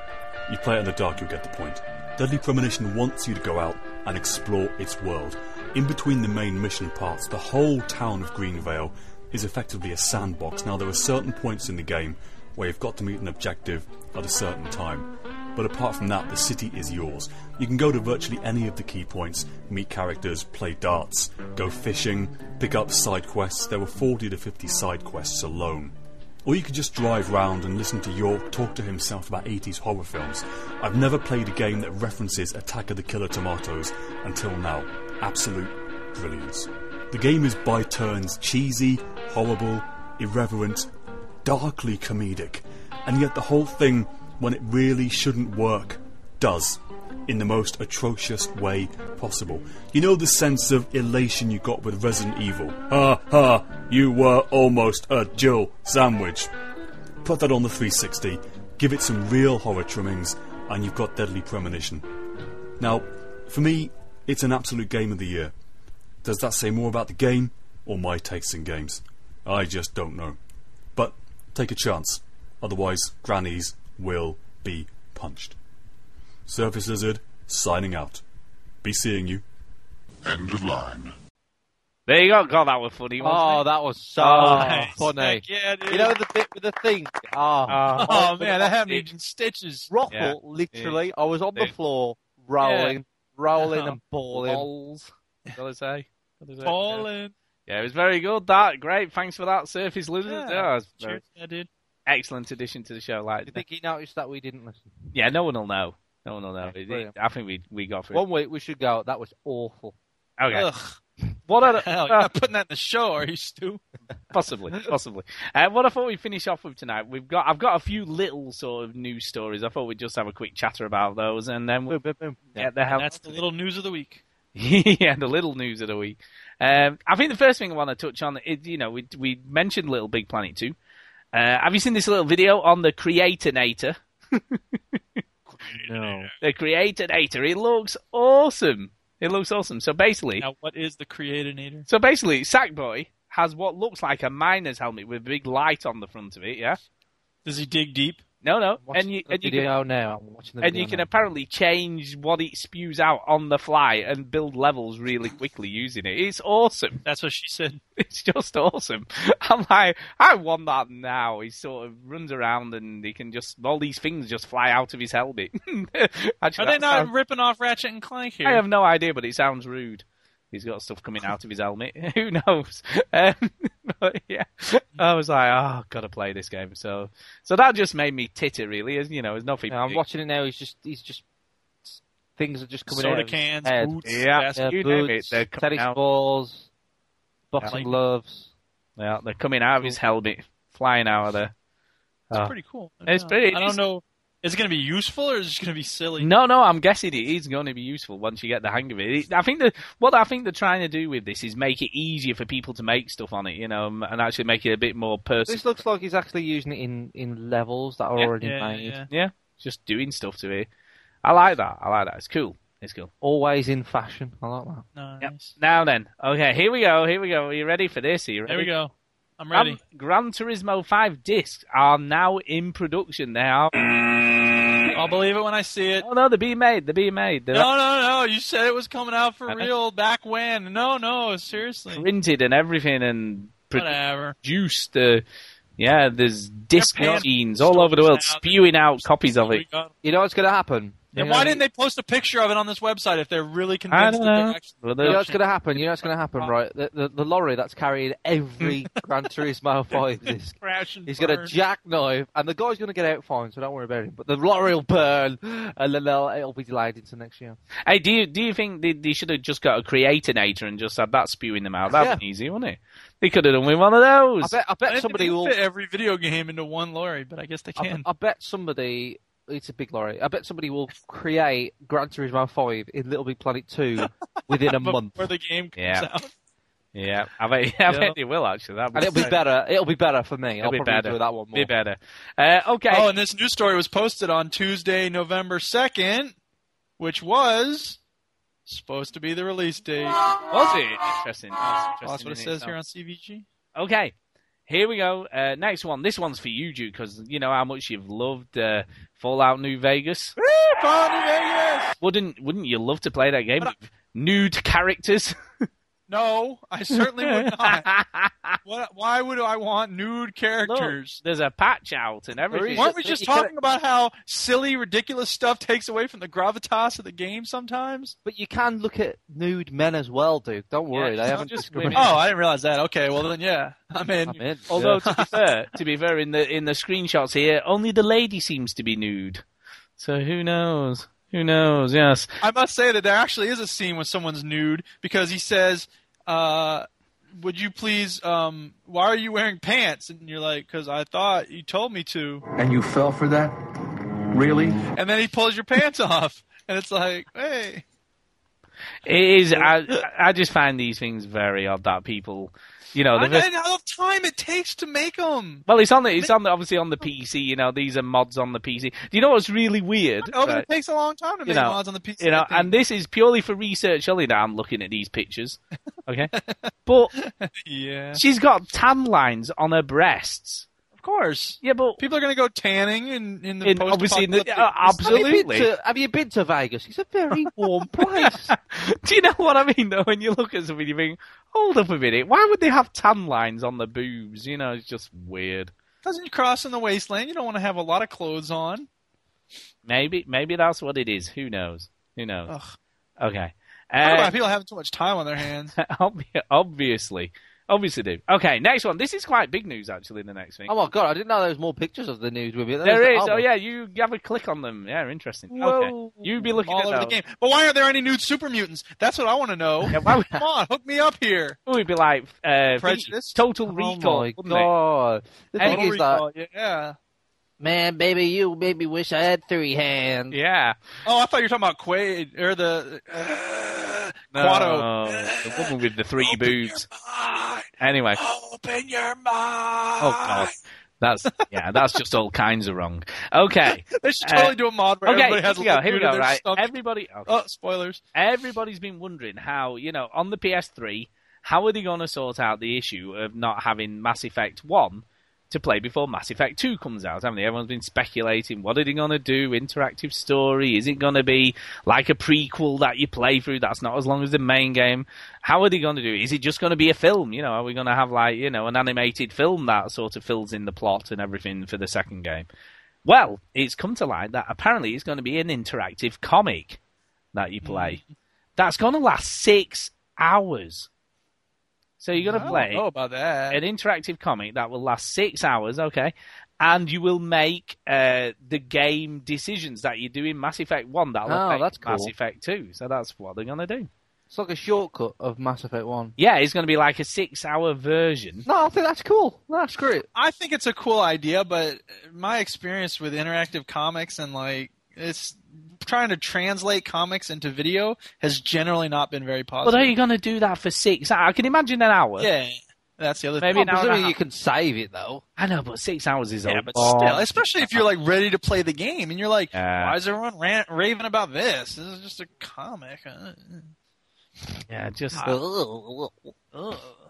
maybe 1 hour, 2 hours, okay, but just I don't know. It's weird. Okay, it says this. I mean, To the man who's played 35 hours of Fallout. I know. I mean, but it's a proper game, though. It's not just. It is sort of up for interpretations because Casey Hudson, what he's basically said was the interactive comic from Dark Horse informs the player about the backstory and offers various choices. So he's saying you do the interactive comic, you make your choices. Obviously, that affects number 2. The 3 previously released DLC, Kasumi Stolen Memories, Overlord, and the Hiding the Shadow Broker. He'll include that. An included code which will allow access to all content published to date on the Cerberus network. And then the final thing he says, a new mission which offers about 6 hours of playtime. So that's different to the backstory thing, according to how this is done. So I guess they've sort of making it sound like it's this interactive comic, but it's sort of not. It might be a different format. I'll say this too. I mean, Dark Horse does good work, and BioWare, we knows how to tell a story. So if anybody can pull it off, I suppose they can. I'll also use this opportunity to say that I read the Mass Effect Redemption comic, and it is really good. I was very impressed with it. So Have you read the Mass Effect book? I did not read the Mass Effect book yet, but I probably will at some point. But I also read a Mercenaries comic, which was also very good. I was surprised by how much I liked them. The Mercenaries comic, yes. So who knows? So they're going Saboteur to fill in the details via an interactive comic and possibly a 6-hour mission of whatever. I think they've done enough to make up for the fact that they haven't got the first one on there. Yeah, no, I think the last thing I want to sort of touch on before we get some shout-outs and then get the hell out of here is Microsoft say they are not marginalising indie games on the new dashboard. Yeah, whatever. Okay. Keep telling yourself that. Specialty shops. Yeah. You know what people expect to see when they go to specialty shops? Okay. Avatar clothes. End of list. Listen, this is what he said. Microsoft insists the changes were the best way to give the service a full marketplace experience. Microsoft continues to support the efforts of independent game developers. We've updated the Xbox Live Indie Games Marketplace and Xbox.com to provide new ways for people to browse and sort the indie games, read a statement issued by Digital Spy. You can now browse the top-rated, top-selling, and most recent games by genre. You can also find indie games by best-selling today and best-selling of all time on Xbox.com. In addition, the top-rated and top-downloaded lists have grown from 20 games to 50, allowing the greater exposure of more indie games. We've also kept the contest finalists in the IGN Picks sections, so users can sort through titles in a number of different ways. The intent of the specialty shops section was to provide access to marketplaces that focus on a specific type of content, with unique ways of sorting through that content. We wanted to give Xbox Live Indie Games a full marketplace experience and felt this was the best way to do it, alongside other popular channels like the Avatar Marketplace. In fact, since the launch of Avatars, Xbox Live members have now made more than 290 million customizations to their Avatars clothing. So we expect many people to regularly visit the specialty shops section. Oh, sure. So that's what the official line is, that they're not marginalising. I just think they are, quite honestly. Of course they are. Yeah. I think they are. I mean, it can. I mean, once you get into it, once you find it, it's not too bad. But it is better, yeah, especially because it is better. It opens up more, and you don't have to wait for it to load a new screen for A, B, C, D, E, F, G, whatever. But nobody goes to Xbox.com to look up games that much, I wouldn't have thought. The majority of players will use the 360 to do it. I can only think of people at work, and they're kind of browsing on that website. It's like, I'll just queue up these games to download. Like I heard there was a demo out. I'll just queue up this demo, and then maybe they'll browse onto other stuff. I'll say that the update, I think, I feel like it's a little bit faster, and certainly browsing music is much faster, which I like. Not much, but a little bit faster. I have never browsed music on my Xbox ever. Well, I have this thing where I can sync it with my my Mac, so I have my whole iTunes library accessible. So when I'm playing Modern Warfare 2, I can just basically go in and That's good. I have a playlist for it. Just awesome. I use a thing called an iPod. Screw that. It's too much work. iPod. It's the future, apparently. Yeah, everything's digital on the iPod. Yeah, There's no discs. There's no discs on there. Shit is nice. There's no disc, although there is an RPG. There is an RPG coming to it that looks very cool. It does. What, the iPod Nano, is that really? No, the iPod. Is that what you've got? An iPod Nano? Yes. Yeah. Well, the games are $5 each. What a rip. No, there's actually a game coming called Infinity Blade. It's called Infinity Blade. That is one long blade. And it's using the new Epic Unreal 3 for the iPhone engine, the thing that they use, for that Epic Citadel. Yeah, and it looks awesome, I have to say. Of course it does. Let's Let's see how it plays. Oh, I know.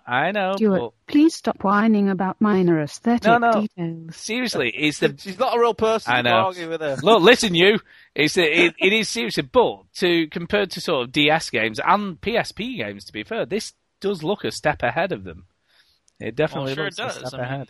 They're putting a lot of resources into these. Anyway, we do actually need to get the hell out of here because we've twittered on for a long time. Any new reviews? No iTunes reviews. Yeah, they've let us down this week. We've done well. We got all that. When people wanted swag. And just to let you know, he did let me know he has received his swag. Funnily, though, he hasn't received the VG T-shirt. That's just what's up with that? I know. What is it? What is it with that? U.S. Postal Service is horrible. Yeah. I sent it long ago. He gets a package from the UK quicker than he gets one from the US. Who'd have known? There's this thing on Saturday Night Live where it was like, does your package actually have to be there last week? Well, we'll pretend like you sent it and then beat it up and drive over it and make it look like it was all our fault. That's just... Yeah. Sorry. Anyway, so he hasn't... Yeah, he hasn't received that yet. Weird, that. Huh. Yes. Huh. Who'd have known? Hey, stop booing me. Yeah, boo Listen, indeed. you crowd, boo indeed. live studio audience. So, let's do some shout-outs, get the hell out of here, all that sort of good stuff. So, Duke. Okay, I've had a number of people who have sent me messages, and then I saved the message in order to give them a shout-out, but then I forgot to do it. So now I'm just going to give a shout-out to everybody who sent me a message recently. First of all, Quanrian, because he suggested the awesome UHF sound, so here's to him. Yay, thank you. R.A. Finch had some trouble with his Xbox recently. He red-ringed it, but then he fixed it apparently, and he posted pictures of him digging around in his Xbox, so I guess he worked something out. I don't know. Big Bad Daddy Rich from the Overseas Connection, great show. Everybody should listen to it. It's on the VGHub.net. He called me a spoony bard. I don't remember why, but cheers to him, I guess. Wilson91 said Halo don't suck, but he's wrong, so screw off. Osaka Jim agrees with me that the Saboteur is a pretty cool game, and of course we were playing why don't you get it Vegas at the same time, so he's a cool guy. Oh yeah. Skulldugger sent me a picture of his beard. I don't know why. I didn't really want a picture of his beard. He was growing his beard. Yes. So he wanted to show. He sent it to quite a few people, and it was a beard watch. He was going to grow his beard till Christmas, and then he's good. He shaved it off now. He gave it. He didn't stick with it very long. Worse. I've been growing my hair all year, and he's grown his beard for a week, and he gave it. Yeah, exactly. GH Rockers got Section 8, but we still haven't played, so I will play with him at some point. Stool C52 joined up my friends list in order to play for the Playdate, but then he had to miss it for the actual Playdate, so I don't know. Hopefully we'll play together at some point. But my other shout-out is for Thooper, because he sent me this thing once upon a time. I thought it was really funny, and I've been meaning to give a shout-out for it. It says, message to all friends. I wanted you, insert name, to be the first person I messaged using the new Xbox.com webpage because you're special to me, a valued and respected friend. Remember that time we played that game? That was the best. Yeah, I got that. Yeah. I thought that was funny. That was very funny. Hooray for him. Yay, people who sent me things. There you go. Yeah, so now I can delete all these out of my inbox. Yeah, I'm going to go next. Okay, here we go. Go. I'm going to shout out Surface Lizard because he started up a thread in the forums called Who Are You? Where he wants everybody to post up a picture of themselves. Okay. Oh, boy. Dangerous. He's posted up a picture of himself with a dish brush in his mouth for some weird and strange reason. Heck? So who knows? I'm sure it's not a mod from Fallout New Vegas. It's a very arty-looking black and white photograph. It's a bit scary, I have to say. A little bit scary. Robert Maple. Just a minute. In case you haven't seen it, I'll just post up the link for you guys just to have a look at it, because it is very weird. Oh my God, that's so horrifying! Why did I look at that? Get it off my screen! There you go. Sorry about that. I am sorry about that. There you go. Posting it on our forums? We're supposed to be keeping like some decorum here. Yeah. Now, not many people. Kids looking at this. Not many people, to be fair, have posted up pictures, but one picture that was posted up was by Bongo the Sane. And apparently he looks a lot like Buzz Lightyear. I don't know, but he's put Duke of Earl. Okay. I salute you. And he's got a picture of himself with a VG t-shirt on and a copy of Quantum of Solace and Section 8 in his hand. Yeah! Why? Oh, dear. Because they're awesome games. Oh, dear. Okay. Yeah, the other thing. Oh, dear, that's so terrible. Anyway, the other thing, I did get an email, okay? It's off Jesse McConaughey. And, it says, haven't received the VG t-shirt yet, but no big deal. Yeah, it's funny that. Anyway, I wanted to ask you and the guys, any games you recommend to purchase, new or budget games? Look me up on Xbox Live. I bought Alan Wake per recommendation from you guys and loved it. I get a big bonus for Christmas at work, so I treat myself to a few games. Also, I have a 3-year-old daughter who is starting to game. Any ideas for games for her? Thanks. So there you go. So what are your recommendations? Very quickly, recommendations. Quantum of Solace and Section 8. Oh, God. Very predictable.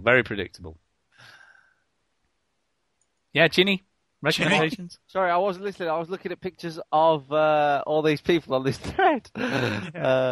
Quickly, what was it? What? Jesse McConaughey wants some recommendations for games. Yep. Red Dead Redemption. Yeah, he hasn't played it. I checked his gamer list. He hasn't played that. I was going to say that. Yeah, well, do that then, because if you don't, then I will shoot. And what about his 3-year-old daughter? Games. Oh, Red Dead Redemption. Yeah, Mario Kart, but I don't know whether he's got a Wii or not. But Mario Kart will be my recommendation for kiddies games.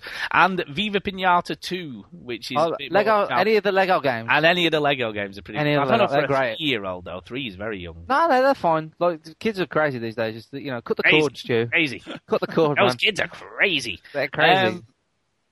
Yeah, and I think that was it for me. They were my shout-outs. So there you go. Oh, and I'll shout out Quanrian for playing some Red Dead with me and doing all the stuff. And Surface Lizard for all the stuff he does on the site and also for doing these little features, which were brilliant. Were brilliant this week. Oh, it's great, yeah. Oh, great.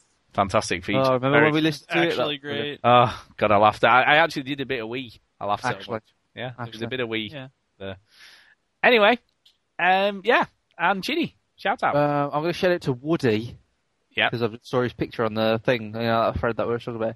He's like running and stuff. Look how fit he is. Yeah, Jeez, not attractive fit. I mean, he's a fireman, I think. I think he's a fireman. Bloody hell. Yeah. God, stop. Just put weight on, right? Put some weight on. And, get less attractive. Shout out. I know, yeah. Fit in with us, man. I'm going to say, John Mau's put plenty of pictures up there to choose from, hasn't he? I like his picture next to the Fallout thing. Shout out to Skulldugger because he wants to do a quiz.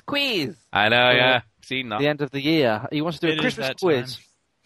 And, so shout out to him for organising that. He's going to be doing that. And apparently I'm already taken for this podcast. I'm not allowed to do that. You are. We won the bloody ringer. We won the top video game nuthead.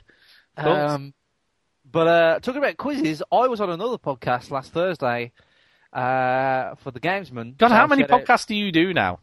7. Every day. Odd.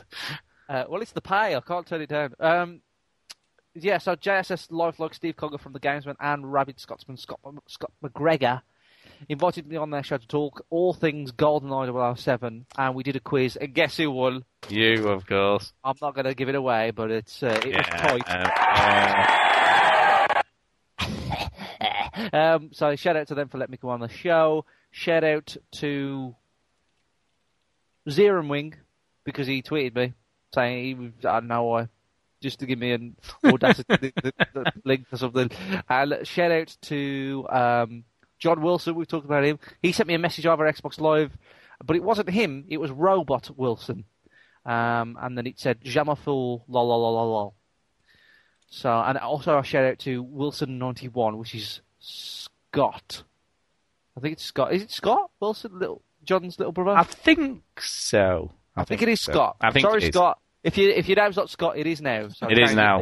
Well done. He played some Left 4 Dead 2 with me, and GH Rocker offered to play some Left 4 Dead 2 with me today, but I couldn't because I couldn't be bothered because I wanted to play Star Wars. Well, apparently we've asked for that to be the next play date, so I guess we should do that. Oh, really? Yeah, brilliant. Left 4 Dead 2 has been requested by quite a few people.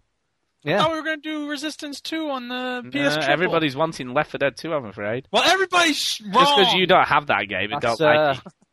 That's how Hitler started. Yeah, it is. Yeah, we've got to go with the request, you know. It's a democracy. That's what people are asking.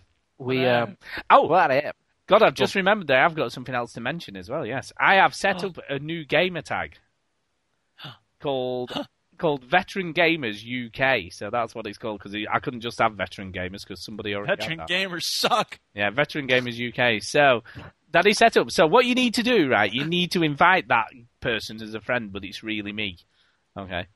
And then I've got it on my friends list, and you two guys need to get it on your friends list. Oh, that means I've got to delete somebody. I know, but you need to have it. And then when we do have play dates, it'll be dead easy to get everybody in because they'll all be on there. So even if they're not on our personal friends list, we'll be able to get to them. Do you see? Yeah, I see. Do friends of friends, you see? Friend Center takes forever to load on Xbox now. What the heck? It doesn't. It doesn't take that long. It doesn't take that long to go. It's taking me forever. Really? So if you go to if you click on the profile of one of your friends and go to their profile and do friends of friends, it takes it forever. No, I'm talking about the website. No, but you're going to be doing it through your 360. No, I'm not. I don't do anything through my 360. No, but you have to do that if you're inviting people into a game.